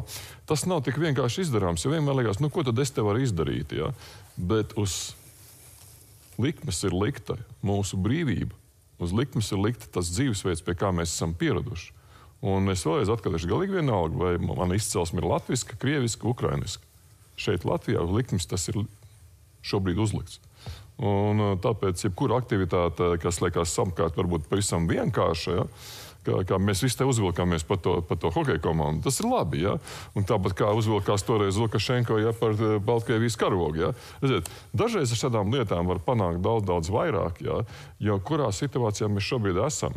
Bet īsts komentārs, Zatlerkungs, kas tev būtu iedomājies? Jūs taču arī braucāt vēl kādreiz, pirms 14. gadu uz Maskavu ar hokeja komandas kreklu, vai ne? Es braucu 2010. gadā. Tas bija pirms. Un es jums arī pateicu, kad es nesen uzstājos Londonā vienās tādās slēgtās vakariņās, konferencē. Un es uzstāstīju par savu scenāriju, kā būs tagad Krievijā un kā būs tas karš un kādi ir tie vairākie līmeņi, ko mēs šodien jau runājam realitātē. Un viņi skatījās uz mani, ka es esmu kaut kāds tāds jocīgs cilvēks. Es teicu, es neesmu rusofobs. Es savā laikā nodibināju labākās attiecības ar Krieviju, kāds vispār Latvijas valstī ir bijušas. Tas bija 2010. gads, bet mēs jau nemainījāmies. Krievija mainījās. Tieši tā, Raja kungs. Gribētu paturpināt vienu no punktiem, ko Zatlera kungs izteica. Tas ir tas punkts, ka rietumi nav sapratuši šī notikuma problemātiku kā tādu. Jo tas, ko, ja es, diemžēl man nācās skatīties, jo tagad man ir tik daudz intervijas, ka man jāskatās to, kas notiek Krievijā, un jāskatās Krievu kanālus, ko Rinkieviča kungs saka, ka mums vajag aizliegt. Internetā viņi ir pieejami. Tie visi cilvēki, kurie ir ap Putinu viņa tuvākās aprindas, pētot, teiksim, tos viņus izteicienus un viņu idejas, kur viņi bīdīja, ticiet man, Puķins nav visšausmīgākais cilvēks visā šitajā lietā. Tur ir cilvēki, kuri ir daudz bīstamāki par Puķinu, un ja viņi kādreiz nāks pie varas, tā situācija būs vēl daudz sliktāka. Bet tad, kad viņi runāja, tāds cilvēks kā Nariškins, kurš ir ārēja izlūkošanas dienesta vadītājs ar ļoti lielu pieredzi, ja viņš stostās un viņam valoda raustās, tas nozīmē, ka viņi saprot, ka tas moments ir ļoti svarīgs. Un rietumi diemžēl nav sapratuši to, ka ar šo lēmumu par atzīvu Daņetskas un Luhanskas republiku atzīšanu Puķins ir aktivizējis konfliktu ar rietumiem. Ukraina ir tikai viens mazs solītis lielam konfliktam ar rietumiem. Es nesaku, ka sāksies kodolkarš vai sāksies kaut kāda cita darbība. Bet ja mēs viss, ko dara Krievijā, patiesībā ir ļoti labi strukturizēts. Ja mēs paņemam veco Gerasimova doktrīnu, viņa jēgā, kara darbība ir permanenta. Viņa tikai notiek dažādās fāzēs un tiek aktivizēti dažādi kara darbības elementi. Informatīvais karš, kā viņš nekad nebeidzās, viņš ir sācies un nekad nebeigsies, notiks visu laiku. Tad pirmais rietumiem ir jāsaprot, ka šī Krievijas darbība ir vērsta pret mums, pret mūsu dzīves veidu. Otrā lieta, runājot par Latviju, mums ir vajadzīgi politiski līderi, intelektuāli līderi, kaut kādi citi līderi, kurie tad būs spējīgi iet ārā, iet tautā, dot idejas un vienot tautu. Jo ticiet man, ja atnāks lieli draudi, nevajag neko barikādes. Barikāžu laikā Krievi arī bija barikādēs, Krievi arī stāvēja kopā ar latviešiem par Latvijas neatkarību. Un trešā lieta, ko es gribēju pateikt, ko darīt? Mēs visu laiku runājām esošajās struktūrās. Mēs runājam NATO, mēs runājam Eiropas Savienība. Tās ir multinacionālās organizācijas, kur konsensusu panākt. Un panākt kaut kādu kopēju ideju ir ļoti grūti un īstenot viņu. Reikungs, pavisam īsi, pat ir ziņas, pat ASV prezidents runā tiešraidē, te īsi kolēģi sūta informāciju. Tas, ko viņš šobrīd ir pateicis, mēs ieviešam sankcijas pret Krievijas eliti un viņu ģimenēm, viņiem ir jācieš. Tālāko soļu gadījumā cena Krievijai būs vēl augstāka. Mēs stiprināsim savus NATO sabiedrotos. Ja Krievija neizvedīs karaspēku no Baltkrievijas, mēs stiprināsim kontingentu Lietuvā, Latvijā un Igaunijā. Mēs nevēlamies konfrontāciju ar Krievijas federāciju, bet vēlamies sūtīt ziņu, ka esam gatavi aizstāvēt savus sabiedrotos. Mēs esam pārliecināti, ka Krievija plāno pārcelties, tāds tulkojums uz Ukrainu. Mēs ceram, ka tas nenotiks, bet 150,000 karavīru piemēram atrodas uz Krievijas robežas. Lūk, tāda ir tā aptuvenā ziņa šobrīd no Tad vienkārši turpinot to ideju. Ja nestrādā lielas organizācijas, ir tāds jēdziens coalition of willing, apvienībā vienādo domājušu valstu. Tas nozīmē, ja mēs nevaram vienoties, piemēram, es saprotu Itāļu parlamenta problēmas, Spāņu dažādu ievirzu partiju domas, tad mums ir jāvienojas ar tiem, ar ko mēs varam vienoties. Un vienojoties ar tām valstīm. Mēs jau dzirdējām, cik tas nav tik vienkārši. Jā, bet tad mums jāatrod. Ir Lielbritānija, ir Polija, Baltijas valstis, ir tie ASV, Kanāda. Mēs varam ar viņiem vienoties un mēs varam ar viņiem darboties vienotā frontē. Tā izskaitā šīs ir pirmās ziņas no ASV prezidenta, kurš kaut ko ir minējis, cik var saprast, kaut kādu sankciju paketi ir iedarbināta. Es domāju, ka tas ir zīme tam, ka tā ir taktika arī no ASV puses dot iespēju Putinam faktiski kaut ko mainīt šajā taktikā un tā kā dot neiet ar pilnu klapi. Bet mēs, protams, nav nekāda prieka par šīm tikai sankciju ieročiem, kas ir rietumu pusē, bet tā ir vienīgā lieta, par ko ir vienojušies, ka var reaģēt ar sankcijām. Tur gan ir viss vienots. Jautājums, ko katrs saprot ar to sankciju paketu. Tas ir tas jautājums, un tā ir taktiska spēle, vai viņi ir laba vai slikta. Es domāju, mums ir pašlaik pāragri novērtēt, bet vismaz kādi soļi tiek spērti. Viņi nav pietiekami bez šaubām arī, manuprāt, bet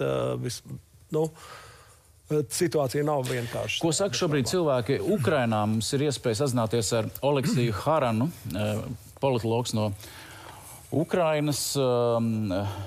Good evening, Mr. Haran. Do you hear us? Labvakar, vai jūs varat mūs dzirdēt? Yeah.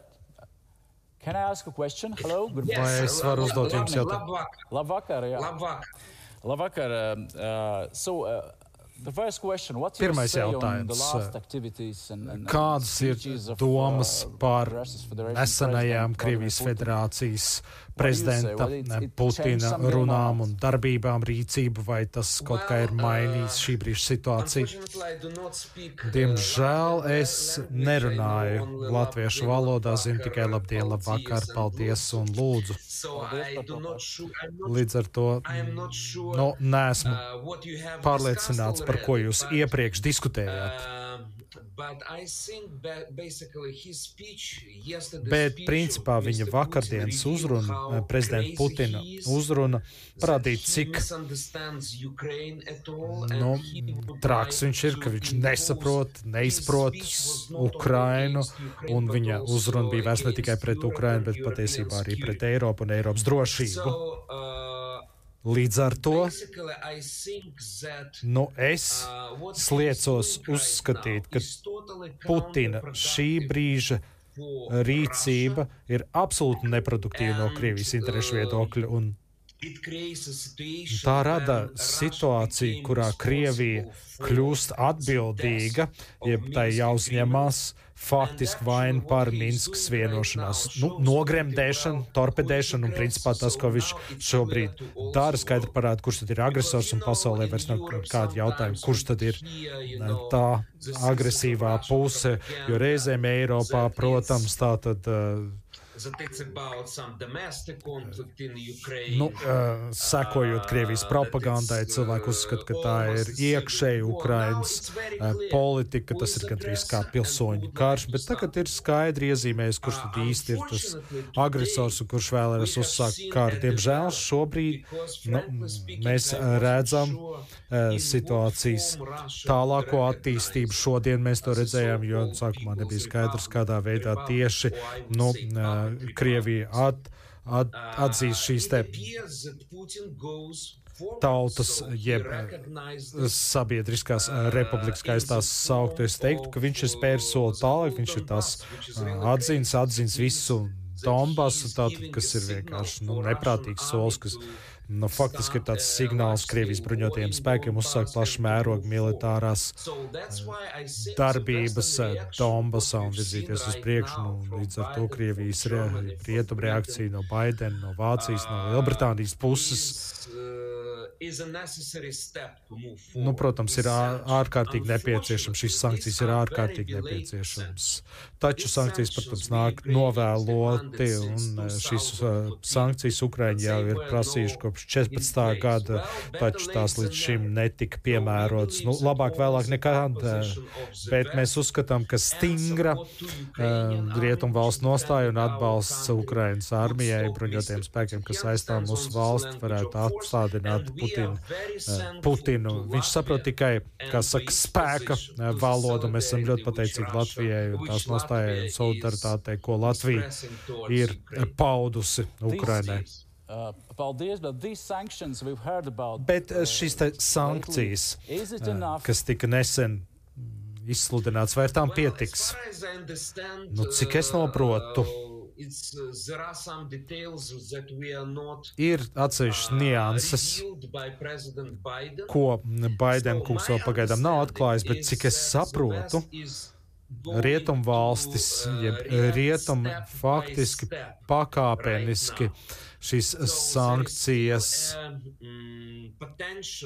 padziļinās, citiem vārdiem sakot, saglabājot sev manevrēšanas iespējas diplomātiskajā laukā no Ukrainas viedokļa. Protams, ar šīm sankcijām nav pietiekami, kā jau teicu, tās ir noteikts novēlot, tam bija jābūt ieviestām jau 14. gadā attiecībā uz pretlikumīgo Krimas aneksiju, un tas arī ļautu novērst Krievijas iebrukumu Donbasā, un tāpat tās arī Melnās jūras šī te ceļa, ūdens ceļa bloķēšana. Bet, cik es noprotu, tad šobrīd rietumi faktiski vēl dod Putinam iespēju glābt sevi, glābt savu stāju. Es godīgi sakot, nezinu, ar ko tas varētu beigties, bet mums ir jāsaprot, ka Putins patiesībā ir vienkārši zaudējis prātu. Es tā uzskatu, es esmu politologs, es, protams, publiski, kā saka, šādi neraksturot viņu rīcību, bet tas, ko viņš dara, ir pašnāvnieciski ne tikai Krievijai, bet patiesībā visam viņa lokam, tuvākajam lokam, un es domāju, ka rietumi pakāpeniski, tātad vēršoties pret Putinu tuvāko loku ar sankcijām, nepārprotam, parādīs savu nostāju, un šo te sarakstu vajadzētu apstināt. Harankungs, paldies! Paldies, ka pieslēdzāties. Mēs dzirdējām politologu no Ukrainas, šobrīd dzirdējāt viņu nostāju. Neizskatījās nemaz tik nesaguris, ne pārbiedēts. Ukraiņi uztver to visu šobrīd ļoti veselīgi, ko arī var redzēt gan mēdījos, gan viņu mēdīju telpā, ir pietiekami ar humoru un skatās uz lietām. Viņi ir pieraduši iespējams jau pie šī nemitīgā spiediena. Vajadzīgas ir sankcijas, viņi arī saprot, ka tās ir pakāpeniskas, ko mēs vēl varam šobrīd Es domāju tā, ka vienu uzbrucēju, kas iet pēc savu nospraustā plāna uz mērķi uzbrukt, pievienot, destabilizēt, aptuvēt ar tādām, viņš jau neiet soli pa solim, viņš jau pat iet, tas mērķis ir tāds, kāds viņam ir, un tas diezgan nav patīkams. Manuprāt, soli pa solim sankcijas nav pareizi. Sankcijām bija jābūt tā, kā sākumā tika solīts, ja tās būs uzreiz, pilnā apjomā, un ļoti jūtīgas un sāpīgas priekš Krievijas. Bet neviens nepateica, ka ja iebruks, tad kādu mēs vēl iebrukumu gaidām? Kādu iebrukumu mēs gaidām? Ja šobrīd, pat, kā es sākumā raidījumā teicu, ir Putins izstrādājis likumisko bāzi, lai uzbruktu Ukrainai. Un viņš to darīs. Mēs viņu nevaram apturēt soli pirms. Tā kā es domāju, ka sankcijas vēl ir par vāju. Vajadzēja straujāk. Tas, ka Latvija un, piemēram, Baltijas valstis teica, ka vajag ātrāk, labi, mēs vienkārši parādījām, ka mēs saprotam labāk. Un jūs jautājat, par ko mēs esam darījuši? Redziet, tas tālais ceļš, lai Lietuva saprast Krieviju. Latvija ļoti daudz un Baltijas valstis ir darījusi. No totālai neizpratnē un just tur rusofobija, līdz tomēr to, līdz tam brīdim, kas ir šodien, ka tomēr mūsu balss un mūsu viedokli ņem vērā. Un vienalga mēs saprotam labāk nekā rietumu šobrīd Krieviju. Kaiškungs. Es domāju, ka mēs kā Latvija, mēs daudz par sankcijām nevaram spriest, tā ir tā lielā spēle, bet, manuprāt, mums ir jāspēlē mūsu spēle, un tā tiešām, manuprāt, ir šajos vairākos līmeņos. Pirmkārt jau tiešām simboliskajā skaidrs, es varu pateikt, ka no šovakar Dailes teātris, piemēram, ir iegaismots Ukrainas krāsā, vai arī Ukrainas karoga krāsā, vai arī, piemēram, es kā Rīgas Nāmā spēli neesmu savā dzīvē redzējis nevienu, pilnīgi absolūti nevienu, jo tajā brīdī, kad tas tika izveidots, man likās, tas ir kaut kas tik dziļi nepieņemams un tik rupja, maigās okupācijas forma. Bet Latvijas līmenī, tas ir tas simboliskais, kas, manuprāt, skaidrs, var teikt, tam nav nekādas nozīmes, bet tam ir ļoti liela. Nevajag par maz novērtēt tādas darbus. Latvijas līmenī mums, protams, ir, mēs jau te runājam, divkopienu valsts un tam līdzīgi. Kāpēc mums joprojām ir šī divkopienu valsts? Tāpēc, ka tā skaitā Krievija mums jau neļāva nerealizēt izglītības reformu, mums bija pašiem pietiekoši daudz spēka to darīt. Es ļoti daudz strādāju ar Krievu cilvēkiem, kuri ir beiguši latviešu skolu, tur vispār nav nekāda runa. Vienkārši tas ir vienīgais līdzeklis, ka mums ir tikai izglītība valsts valodā. Ko tad mēs gribam? Protams, šī ekonomiskā ietekme. Protams, ne jau kā daži klātesošie min, ka šodien mēs noraujam stopkrānu un tad mēs visi salstam. Nē, bet tas bija gadu darba rezultāts, kurš nav bijis. Mēs taču nevaram redzēt, kas notiek, skaidri saprast, kas notiek, bet reaģēt tikai tad, kad tas notiek, nevis saulaicīgi. Šī jau ir tā viskaitīgākā lieta, un līdz ar to mums Latvijā tomēr jādomā par visas ekonomikas, fundamentālu atorientēšanu no atkarības no Krievijas. Bet starptautiskajā līmenī es pilnīgi piekrītu, ka mums jāatrod sabiedrotie, un sabiedrotie jau sākot no tiem, kuri ir tieši apdraudēti šī konflikta eskalācijas gadījumā, kā Baltija, Polija, Somija, kas saprot, kuriem ir kopējais stāsts attiecībā ar šo valsti. Un, protams, vislabāk jau tiešām ASV, Britānija, kuras kaut kādā veidā pauž kaut kādu bišķi skaidrāku nostāju, kas jau ir bijusi sākot no otrā pasaules kara. Un tomēr mēs redzam, kāda tā Eiropa ir šķobība. Es esmu bijis Austrijā, Vācijā, Francijā, tur jau visi joprojām aizraujās ar kreisajām idejām, un viņiem tas ir tik tālu. Tā Latvija tiešām tur nevienu neinteresē. Jo tagad jau mums jau bija tā teorija, ka galvenais tagad ir miers, bet miers uz kā rēķina? Ja miers Baltijā tiek panākts uz Ukrainas okupācijas rēķina, tas ir skaidrs, ka tas nav miers, tā ir bumba ar laika degli. Tas nav uz ilgu laiku. Jā. Paldies, mums ir šobrīd iespēja noskaidrot vai saprast to, kāda situācija ir tieši Donbasā. Viena no misijām, ECO misija, ir tā, kas uzrauga to notiekošo, un tās ir 57 valstu organizācijas, visdažādākās. Šobrīd viena no konflikta situācijām ir Donbasā. Mēs esam sazinājušies ar Katrīnu Kaktiņu, Latvijas vēstnieci ECO. Kaktiņas kundze, labvakar, vai jūs mūs redzat un dzirdat? Labvakar, redzu un dzirdu. Mans pirmais jautājums ir par to, kāda šobrīd ir situācija pašā Donbasā, tai vietā, kur sastopas abas militārās puses, vai tur šobrīd ir miers, notiek apšaudes?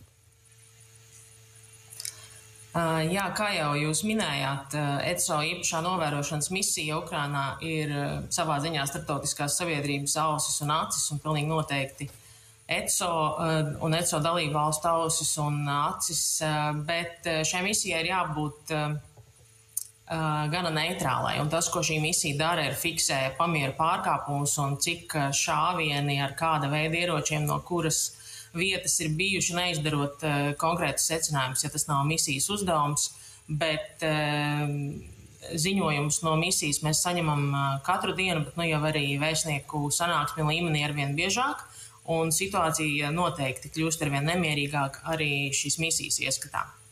Ko tas nozīmē nemierīgāk? Vai arī tagad pēc paziņojuma par to, ka Krievijas prezidents atzīst šīs republikas par neatkarīgām, vai tas ir mainījis situāciju tur?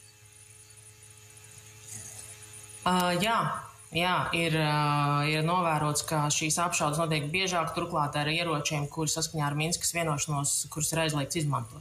Vai tas nozīmē, ka ECO misija ir jau novērojusi Krievijas karaspēka iebraukšanu, kaut kādu papildu vienību iebraukšanu Donbasā vai nē, Ukrainas teritorijā?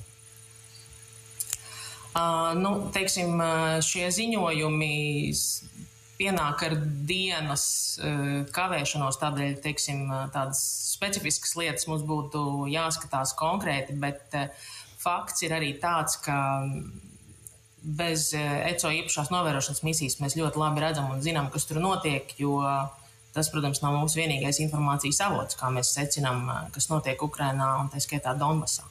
Kas notiek, ja Krievija, es hipotētiski runāju šobrīd, izdomā, ka tur ir jāsāk lielākas bruņotas aktivitātes, ECO misija brauc prom, paliek? Vai tas paliek par bīstam jums? ECO misija Ukrainā šobrīd tās loma ir ļoti īpaši svarīga. Tādēļ ECO misija paliek Ukrainā. Arī vēlreiz šodien ECO ģenerālsekretāri mūsu sanāksmē Vīnē par to informēja un apliecināja, ka ECO misijā paliek tur. Tas ir ārkārtīgi svarīgi redzēt un zināt no pirmavota, kas tur notiek. Un izteica arī pateicību valstīm, kas savus novērotājus no šīs misijas neatsauc. Kā zināms, ECO novērošanas misijas sastāv no starptautiskiem ekspertiem. Tā kā visnotaļ, un viņi arī piebilda, ka 2014. gadā ECO misija bija Ukrainā, un līdz ar to ECO misija turpinās savu darbu arī šobrīd. Kaktiņas kundze, liels paldies, ka bijāt kopā ar mums un izstāstījāt to jaunāko informāciju, ko jūs varējāt, ievērojot neitrālu situāciju un pozīciju. Grūti pateikt. Ir viena, kas saka, ka pēc šī paziņojuma pēkšņi apšaudes ir beigušās, pārtraukušas kaut kādu brīdi. Tā ziņo vismaz paši Tie, kas novēro situācijas uz vietas, žurnālisti vai citi atkal dzird šāvienus, ļoti grūti, protams, saprast to. Kā mēs varam runāt par novērojumu, ja es kā režisors varu pateikt, kā ir inscenēt šo Ukrainas uzbrukumu Doņetska un Luhanskas tiem reģioniem, kas visu laiku tur tiek rādīts, kā tur, visu laiku tiek gatavots, kā Ukraina viņu uzbruks. Tas ir vienkārši, tā ir režija. Tā ir režija, kas notiek televīzijas ekrānos, droši vien pēc misijas tur īsti nepiedalās. Visādi kaut kādiem šāvieniem. Tas ir tāds teātris. Tas vienkārši, labi. Es varbūt uz Kairiša kungu minēto par to, ka Latvija nav izmantojusi šo laiku, kopš kļuvusi neatkarība. Faktiski Padomju Savienība sabruka 91. gadā. Ukraina arī tajā brīdī mēs atguvām, viņi ieguva savu, varētu teikt, valsti būvēšanai. Un es domāju, ka mēs tikām daudz tālāk. Mēs esam Eiropas Savienībā un īpaši svarīgi NATO. Mēs tikām arī tomēr ar valodas likuma lietām, ļoti grūti, ar pilsonības likuma jautājumiem, arī ar izglītības jau latviešu valodā. Tas pakāpeniski ir gājis, lai mēs varētu iegūt atbalstu no rietumu demokrātiem, mūsu partneriem. Tas nebija vienkārši. Un tur nav tikai tāds, ka labs virziens, pavisam labs virziens vai izcils virziens. Tur bieži vien ir jāatrod labākais variants, kas varētu vidējā vai ilgtermiņā palīdzēt Latvijai. Un tie nav vienkārši lēmumi. Tāpēc pat gāzes sektora jautājumā mēs tikām ļoti grūtā cīņā vaļā no tā, ka Inčukalns un pārvades sistēma vairs nepieder Gazpromam. Akciju daļā vispār. Tas bija ļoti grūts ceļš, bet tas ir izdarīts. Un tas nozīmē, ka mums būs Lietuvas-Polijas savienojuma vats arī gāzes vadā šo rudeni. Ja nekas nenotiek tāds īpašs, tas nozīmē, ka sašķirotās gāzes no Polijas lielas jaudas termināliem, tā ne tikai no Klaipēdas, var nākt uz Inčukalnu un tam līdzīgi. Tā kā šī situācija ir darīta, varbūt viss nav iznācis izcili, bet ir daudz, kas izdarīts. Un te mans vēstījums, kas Latvijai ir ārkārtīgi svarīgi. Mums ir saimnes vēlēšanas šogad. Tātad šeit ir tas, ko mēs runājam. Tātad šī impēriskās idejas piekritēji, kas arī ir daudz Latvijā, un arī tādi, kuri ir bijuši, kā Zatlera kungs minēja tajos sarakstos, kas apmeklē šīs Krievijas svinības, nekad neiet uz šiem cilvēkiem balsot, jo šie cilvēki mēģinātu atrast kādus risinājumus ar Krieviju, lai kā tas būtu. Un tas ir pavisam tuvu. Tas ir tikai nepilns nedaudz vairāk kā pusgads no šodienas. Tātad nejūtaties apmānīti. Jums var nepatikt citas partijas, es nevienu neaģitēju balsot par kādām partijām, bet šis ir tas čirklis, kurā mums nedrīkst pakļauties impēriskās domāšanas ideoloģijas piekritējiem arī Latvijā, jo viņi var atrasties Kirkenšteina valdības līmenī, es gribētu teikt, tad, ja viņi iegūst vairākumu kaut kādā kombinācijā. Vai vēl nav daudz svarīgāk iet balsot nevis pret impēristiem, bet pret tādiem, kur spējas piedāvāt jēgpilnu politiku, lai šī situācija nenotika tik tālu. Man liekas, tas ir vēl svarīgāk, jo par tiem impēriskiem jau iet balsot tikai, es domāju, jau tie, kas iet, tie arī ies. Man liekas, ir vēl svarīgāks uzdevums izšķirt un pieprasīt un spiest no partijām reālu politiku, tomēr kaut kāda ilgtermiņa valsts drošības garantēšana. Man liekas, tas ir vēl svarīgāk nekā kā vienmēr iet balsot pret Krieviem. Es atvainojos. Tas nav tik triviāli, ko es domāju. Tas nav tik triviāli. Mazliet varbūt paplašinot mūsu diskusiju, es vēlētos parunāt arī par to, kā ir reaģējuši citas valstis pēc šiem Krievijas paziņojumiem. Turcija paziņojas, piemēram, to, ka viņa nav, un kas arī liels spēlētājs, vismaz pie Krievijas robežām, ka viņa neatbalsta šādu soli atzīt un atbalsta Turcijas integritāti un vienotību. Ķīna pirms tam ir teikusi, ka viņa no vienas puses, Putins tikās olimpiādas laikā ar Ķīnas prezidentu, no otras puses Ķīnas ārlietu ministrs pateica, ka viņi tomēr arī atbalsta Ukrainas vienotību.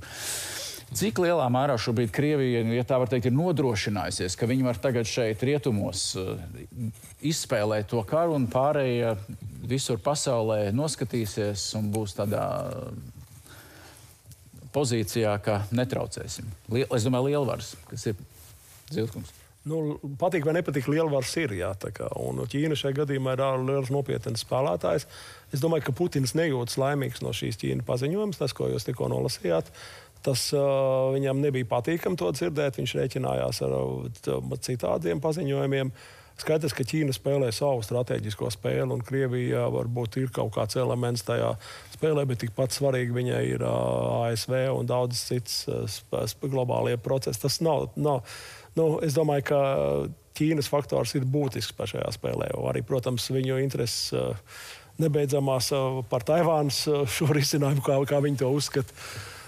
tas rada problēmas visā tajā kopējā spēlē, bet es domāju, ka Ķīna šoreiz šis paziņojums ir ļoti būtisks īstenībā. Kā pamato paši, vismaz Krievijas mediju telpā, kāpēc šis loks ir izvēlēts, kāpēc Putinam likās, ka tagad ir izdevīgi uzbrukt, ir teksts par to, ka Amerika aiziet no Eiropas. Amerika iet prom, mēs viņiem palīdzēsim un nāksim viņu vietā. Cik lielā mērā par to var šobrīd runāt, un vai Amerika vismaz publiski ir paudusi, ka mēs stiprināsim savu kontingentu? Cik lielā mērā viņi runāt, ka tur viņu tagad prioritātes ir kaut kur Klusais okeāns un citi reģioni? Vai... 8,5 tūkstoši ASV karavīri ir dislocēti, tiek dislocēti pašlaik austrumē. Tas varbūt ir nepietiekami, bet tas ir būtiski. 8,000 un daži 100,000. Jā, bet tas ir būtiski no tā ātrā risinājuma. Droši vien militāri mēs varam to paskatīties, cik tas ir svarīgi, bet politiski tas ir svarīgi.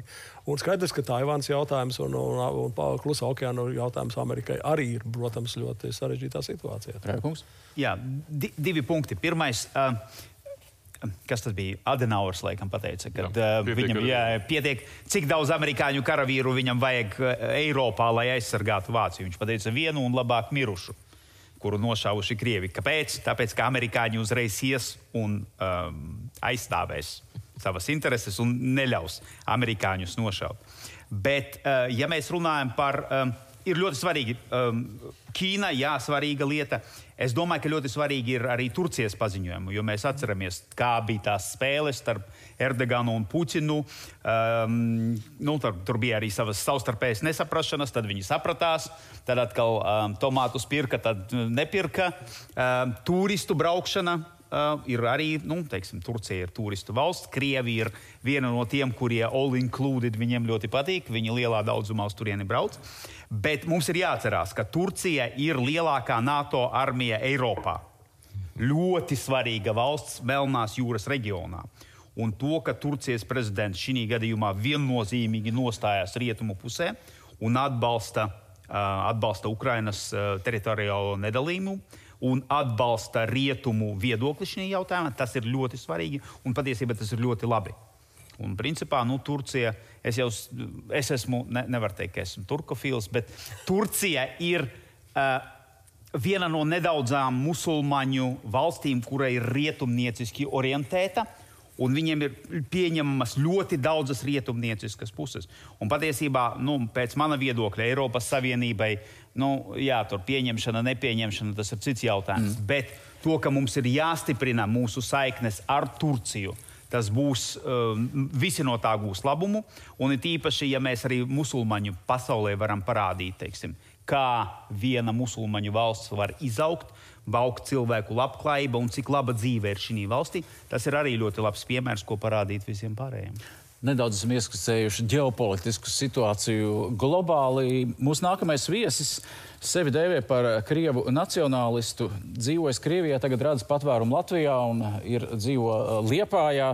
Dmitrijs Savins. Labvakar, dobrý večer. Labvakar. Moj вопрос... Man būtu Россияне, šāds jautājums. Ukrainci, Krievi, Ukraiņi līdz nesenam laikam uzskatīja sev par brāļu tautām. Cik liela ir tā traģēdija, kas šobrīd ir izvērsusies ap Ukrainu?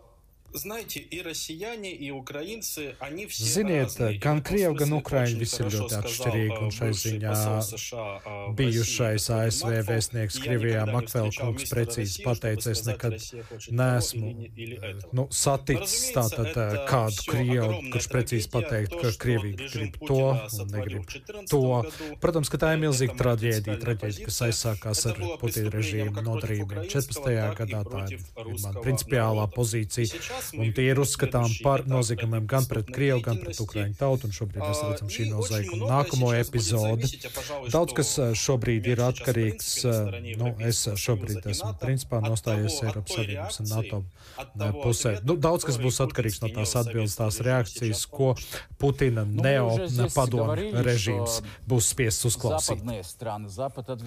Mēs jau šeit runājam, ka rietumi diezgan vāji ir reģējuši runā runā par sankcijām, kas ir nepietiekami smagas, tā varbūt ir tāda strateģiska spēle, bet ko rietumi var piedāvāt, lai apstādinātu Putinu kādas sankcijas? Es domāju, ka pirmām kārtām ir, kā saka, jādod trieciens viņu finanšu resursiem, ne tikai viņa personīgajiem, bet arī tuvākā loka un tuvāko radinieku finanšu resursiem. Tas ir tas, uz ko tika dots mājiens, bet gribētu redzēt kaut ko vairāk par mājieniem. Tas ir pirmais. Otram kārtām ir jādod trieciens militārajam aizsardzības sektoram. Jāapzinās, ka mūsdienu Krievijas federācijas militārais sektors nevar pastāvēt bez tehnoloģiju zakšanas, bet viņš nevar pastāvēt arī pēc konkrētu sastāvu daļu un komunikācijas mēzglu zakšanas un bez tā iznīcinātāju lidmašīnas un Iskanderi nelidos. Es domāju, līdz ar to NATO ģenerāļi ļoti labi apzinās to potenciālu, ja tās iespējas vajag tikai vēlēties apstādināt šo tehnoloģiju un sastāvdaļu plūsmu. Ir nepieciešams, protams, arī vērst dažādas ekonomiskās sankcijas, bet jāvērš sankcijas pret valdošo eliti. Ir beidzot laiks saprast, ka mēs faktiski atrodamies jaunu augstākā kara apstākļos. Šie apstākļi ir diezgan naidīgi. Mēs nevaram uzvarēt ne augstā, ne karstā karā, ja pret tevi ir vērsta karadarbība, bet tu vēl joprojām domā, ka tu spēlē šahu, bet pret tevi spēlē čpājas. Jūs minējāt, ka sabiedrībā nav vienprātības. Ir ļoti atšķirīgi viedokļi. Jūs šobrīd dzīvojat Liepājā. Kāds ir noskaņojums? Jūs noteikti esat runājuši ar Liepājā dzīvojušiem krievvalodīgiem. Ko viņi domā? Jūs taču diskutējat par to, kas viņus satrauc. Ziniet, tā ir sanācis kopš manas pirmās ierašanās dienas Latvijā un šeit dzīvoju jau 6 gadus, ka liela daļa manu draugu loka veido tieši latvieši un tie krievvalodīgi, ar ko man ir kontakts, kas pieturās pie dažādiem uzskatiem. Viņi, pārsvarā tātad ir negatīvi noskaņot par Kremļa politiku. Mēs jau par to runājām, un man ļoti patika jautājums, kas šeit bija uz slīdu lentē, ja es pareizi to sapratu, kā Latvijai vajadzētu reaģēt uz Kremļa agresiju, ņemot vērā Latvijas nacionālas intereses un domājot par Latvijas nākotni. Tas ir ļoti būtisks aspekts. Mums ir jāsaprot, ka Latvija varētu kļūt par vienu no mērķiem, pret ko Kremlis vērsīs savus uzbrukums neizbēgam, taču tie uzbrukumi ar augstu, iespējamības pakāpi noteikti nebūs militāri, tie būs drīzāk politisku uzbrukumu, izmantojot ietekmes aģentu tīklu, izmantojot specdienestu aģentus un atsevišķus korumpētus personas. Un tādēļ ir nepieciešams strādāt ar Latvijas krievvalodīgajiem. Un Krievu kopiena Latvijā nav viendabīga, krievvalodīgu kopiena Latvijā nav viendabīga. Varbūt tas neskanēs īpaši delikāti, bet 2014. gadā taču viss tas tika jau pateikts. Pietiekami skaļi par to tika domāts, runāts, bet kaut kā tas viss gala rezultātā tomēr pazuda no dienas kārtības. Tagad mēs redzam kārtējo situācijas sāsinājumu, konflikta sāsināšanos, un atkal mēs aizdomājamies par tiem pašiem jautājumiem. Gribētos gan cerēt, ka šajā reizē mēs tomēr visi Latvijā dzīvojošie, es tā skaitā, jo Latvija kļūst par manām mājām, tā ir devusi man pašu galvenā, brīvību mēs varēsim beidzot spērt soli tālāk no vārdiem pie darbiem un reāli sāksim predarboties Krievijas Putina hibrīdu uzbrukumiem arī šeit Latvijā, jo šie hibrīdu uzbrukumi faktiski jau sākušies, pēc pietiekami skaidri jau redzam tos politiskos spēkus un ietekmes aģentus, kas spēlē otras puses. Otrā pusē, un tas jau nav nekāds noslēpums, tas ir noslēpums, ka Kremļācijas Latvija ir Baltijas vājais posms, un par to vajadzētu pirmām kārtām aizdomāties šeit Latvijā. Bija mūsu raidījuma viesis. Šobrīd dzīvo Liepājā, bet savu dzīvi dzīvojas iepriekš Krievijā, kur par opozicionāru nostāju daudzos jautājumos bija spiests emigrēt uz šejienu. Paldies viņam par ieskatu un skatu no Liepājas arī uz mūsu Latvijas situāciju. Un tas ir tas, par ko mēs jau runājam iepriekš, par to, ka mēs visu darām bieži vien pēdējā brīdī. Es nerunāšu par žogu, austrumu robežas nostiprināšanā, kuram bija jau sen jābūt un kura nav. Tas ir tāds vienkārši uzskatāms varbūt piemērs, bet mēs jau pieminējām par šo enerģētisko neatkarību. Cik tas varētu mums izmaksāt? Šie soļi vai šis soļu komplekss, kas mums padarītu nosacīti neatkarīgākus, bet tajā pašā laikā, cik daudz mēs būtu gatavi maksāt par to? Es grūti domāju to pateikt. Bet skaidrs, ka dārgi un skaidrs, ka tas nozīmē, ka atgriešanās tajās energocenās, kas bija, 19. vai 20. gadā, kad vispār bija ļoti zemas, tāpēc, ka bija maz patēriņš Covid pirmajā gadā, tādas vispār domas nav. Ir jāizdara vienkārši pareizi secinājumi, ir jāmēģina taupīt uz energo lietām, ir jāmēģina attīstīt tur, kur to var ar pašu, tā, lai pievienotā vērtība paliek Latvijā. Es domāju, ka tas ir izdarāms. Kas vēl? Un nepaļauties uz kaut kādiem, paldies Dievam, mums izdevās, starp citu, bija labi pieminēts, ka vien finanšu sektorā mums bija, ieejot Eirozonā 13. gada, tad beigās 14. gada sākumā, mums bija situācija, ka mums bija milzīga ekspozīcija Komercbankās Krievijas naudas, teiksim. Un mēs mierīgi no dzāta dzīvojam. Mēs uzturējam termiņu uzturējuši atļaus, mēs pumpējam iekšā, un kamēr nenotika ABLV un ar Amerikas rokām, varētu teikt, šis sitiens, tad mēs beidzot nopelkamies. Skaidrs, ka šai naudai bija ietekmi politiskajos un tautsamieciskajos procesos šeit Latvijā, kas atstāja sekas. Tātad arī tas ir lietas, kas mums jāatcerās. Ne visa nauda nāk ar labiem nolūkiem. Bet, paturpināt to, ko Savina kungs pateica par vājo posmu. Es tagad kļūdīšos procentos, jo dati laikam ir jau novecojuši par gāzes atkarību no Krievijas. Bet tā tendence noteikti ir tāda pati. Jo, ja mēs paņemam, cik tur, kad būtu 9. gads, 8. gads, 100% Latvija, Lietuva, Igaunija. Pēdējie dati, ko es redzēju, Lietuva 41, Igaunija 79, Latvija 93. Diemžēl tā situācija ir... Procenti varbūt nav pareizi un viņi ir mainīsies, bet tās tendences tādas ir. Lietuva ļoti nopietni šo jautājumu uztvēra. Igaunija cenšas kaut ko darīt. Mēs, diemžēl, esam atkal pēdējā lomā. Un tie ir tie jautājumi, kurus mums atkal mūsu politiskiem spēkiem ir jāuztver nopietni. Tās lietas ir jāizskaidro tautai. Arī tā slikti pievilkt tagad to Covid lietas un tā tālāk. Bet cilvēki nav stulbi. Viņiem ir jāiet un jāskaidro, ko un kāpēc un kā ir jādara. Kas ir, nevis ko ir jādara, bet ko mēs gribam sasniegt. Un jāiedod cilvēkiem izvēles. Un cilvēki arī sapratīs, ja viņš ir riska zonā, viņš ies un potēsies. Jā. Un kā jūs to paskaidrosiet tiem Latvijas sabiedrības locekļiem, kas tagad saka, Putins malacis beidzot parāda rietumiem savu vietu? Mums tagad vēl būs dārgāk jāmaksā par elektrību. Ir jāsaprot tā, ka tie 5% vienā un otrā spārnā viņi vienmēr būs. Jo mēs viņus nevaram pārliecināt. Bet mums ir jāpārliecina to centru un to lielāko cilvēku daudzumu, pilsoņu daudzumu šeit, kurie ir centriski un arī pilnīgi pareizi iepriekšējais teica. Tā Krievu kopiena šeit, viņa nav monolīta. Viņa ir ļoti atšķirīga un viņa ir ļoti atšķirīgi viedokļi. Un tāpēc ir jāstrādā ar tiem, kurus mēs varam pārliecināt. Mūsu nākamais sarunu biedrs, aizsardzības ministrs Artis Pabriks, pat Londonā, es laikam saprotu pareizi, beidzās apvienoto reaģēšanas spēku dalībvalstu sanāksme, kurā pat ir arī kopīgs paziņojums. Pabrikungs, vai jūs mūs dzirdat? Labvakar!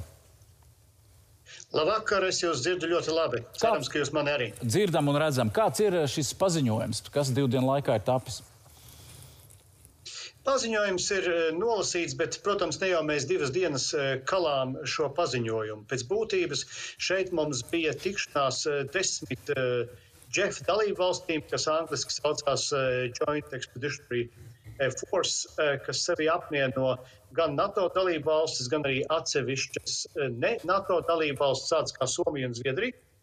Un pēc būtības šo 10 valstu apvienību vairāk vai mazāk ir gatava tikpat ātri, ja ne ātrāk reaģēt Baltijas jūras reģionā kā NATO. Šo spēku vadībā principā ir Lielbritānija, apvienotā karaliste, kura pēc izstāšanās no Eiropas Savienības izrāda tādu daudz lielāku arī aktivitāti šeit. Un tas, par ko mēs esam vienojušies, ir, ka mēs nodarbosimies paralēli gan ar informācijas vākšanu, gan arī ar dažāda veida manevriem, mācībām, gan arī ar sava veida, džef, ja tā var teikt, spēku uzturēšanu reģionā, pirmām kārtām Baltijas jūras reģionā, bet runa iet arī par interesēm Barents jūrā, pie Norvēģijas krastiem, un kopumā tas nozīmē, ka šī 10 valstu apvienība arvien vairāk un vairāk ir gatava iesaistīties arī tādā papildus drošības nodrošināšanā Baltijas valstīm, kas ir ļoti pozitīvi, jo mums paralēli NATO ir nekonkurējot, bet arī vēl viena struktūra, kur mēs varam ļoti strauji iesaistīt un iegūt kaut kādus palīgspēkus, un tas kaut kādā mērā arī Eiropas Savienības ietvaros un arī ar NATO sadarbojoties pievelk klāt tādas valstis kā Somija un Zviedrija. Tas ir svarīgi. Pabrikungs, vai pēc pēdējām aktivitātēm un Krievijas prezidenta paziņojumiem, vai NATO turpinās sniegt militāru palīdzību Ukrainai? Pamatā jau mēs šeit sniedzam militāru palīdzību kā atsevišķas dalību valsts, un mēs zinām, man šeit personīgi jāsaka, diemžēl zinām, ka ir arī valstis, kuras joprojām nesniedz šo militāro palīdzību, vai ir, piemēram, bloķējušas līdz šim iepirkumus caur NATO sistēmu, Ukrainas vēlmi iepirkt ieročus caur NATO sistēmu. Bet mans piedāvājums, arī tas, ko es šodien teicu mūsu daudzpusējā sanāksmē, arī rietumvalstu ļoti daudziem mēdījiem šeit Lielbritānijā, ir, ka mums pašlaik ir jādara divas lietas. Mums ir maksimāli jāpalielina sankciju spēks pret Krieviju dēļ šīs agresijas, un vienlaikus mums ir jāsniedz masīva palīdzība Ukrainai, kas sevi ietver ekonomisko, politisko, humanitāro un noteikti militāro palīdzību Ukrainai.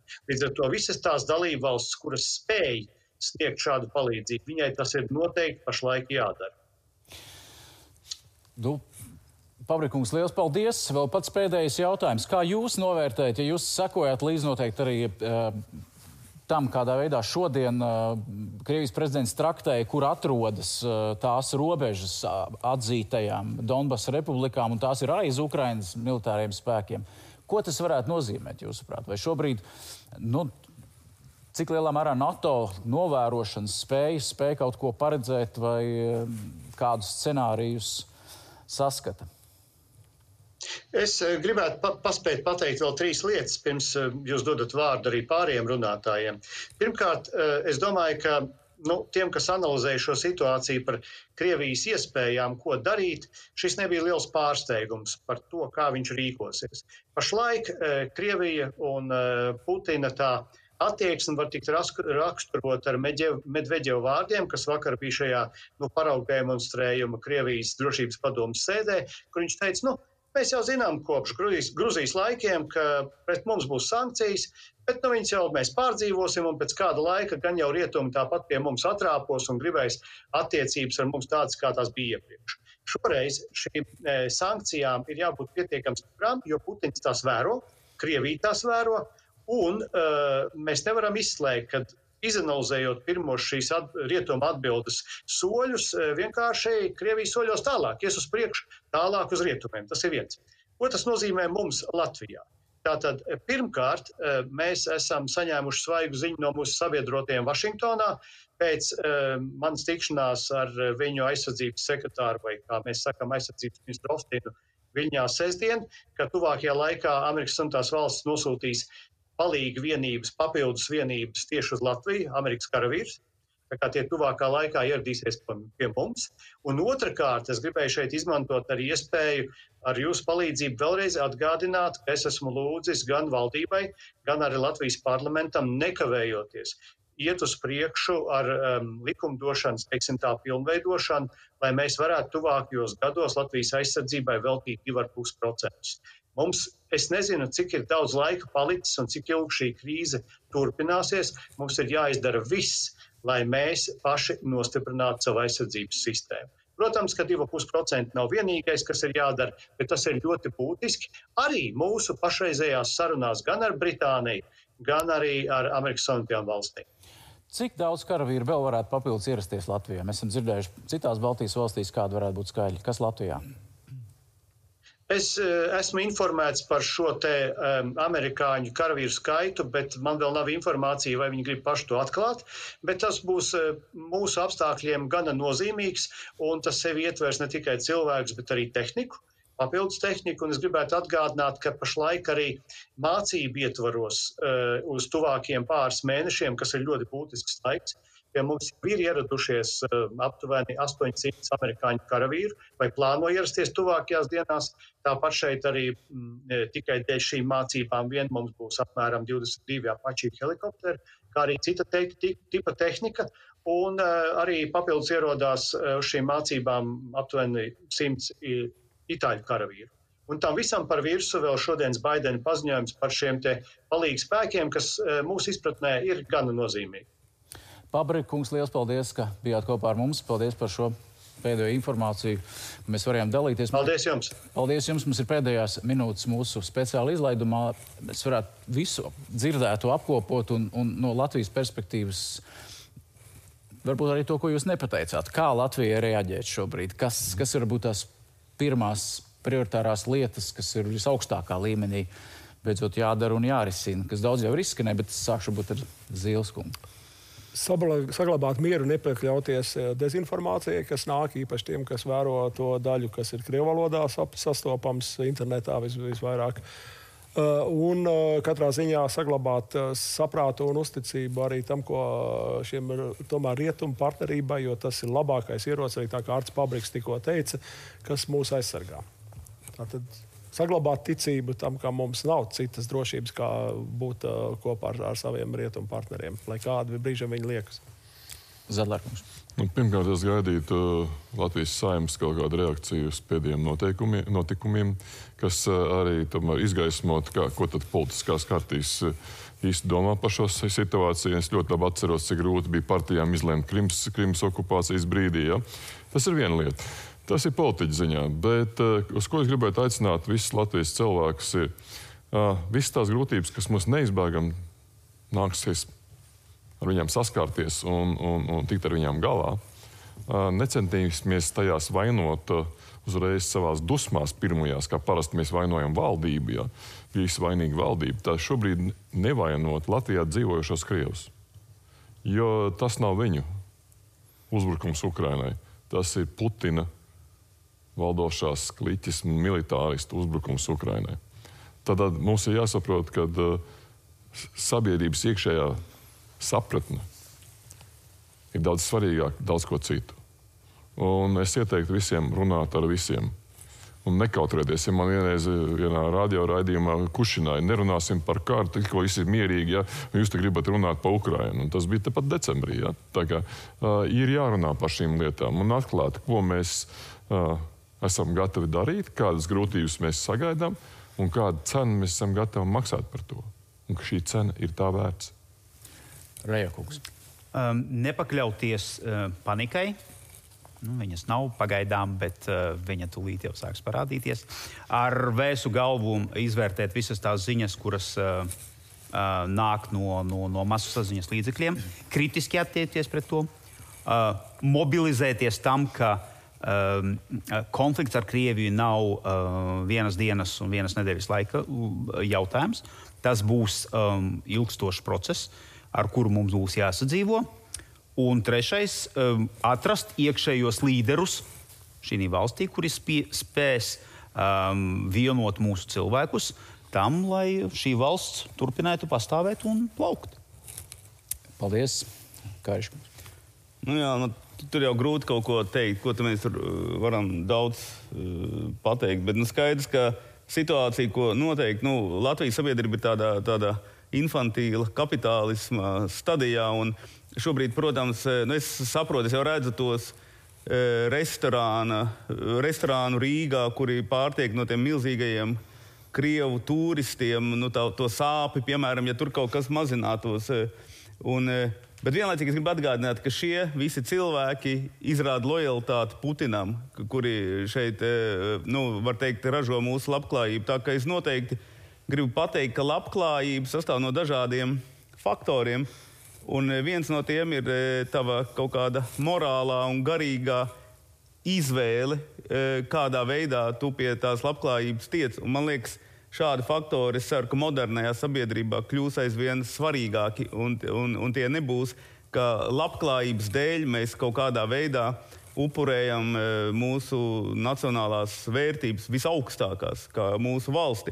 Un, protams, es gribu, lai sabiedrība izdara lielu spiedienu uz politiķiem, tā skaitā gaidāmo vēlēšanu sakarā, lai šādi es atvainojos cipari, kāda ir mūsu atkarība, energoatkarība no Krievijas, kas ir vienkārši, kur izrādās mēs esam vienkārši, es nezinu, brīnos, ka mums nav 110%. Un prasīt, kuri konkrēti politiķi vai politiskās partijas ir to pieļāvuši. Ļoti konkrēti mēģināt kaut kā analītiski to noskaidrot un par viņiem nekad nebalsot. Tas ir viss. Jums ir kas piebilstams. Es ceru un novēlu visiem mums mierīgas vēlēšanas šoruden Latvijā. Un, parasti žurnālistiem jāievēro neutralitāte, bet jūs redzat, šodien mūsu arī ziņdienas studija ir Ukrainas karoga krāsās, tāpēc mēs vēlreiz uzsveram, Ukraiņiem ir tiesības pastāvēt uz savu valstu, būvēt nākotni, savu nākotni ar visām neveiksmēm un veiksmēm un novēlam izturību Ukraiņu tautai.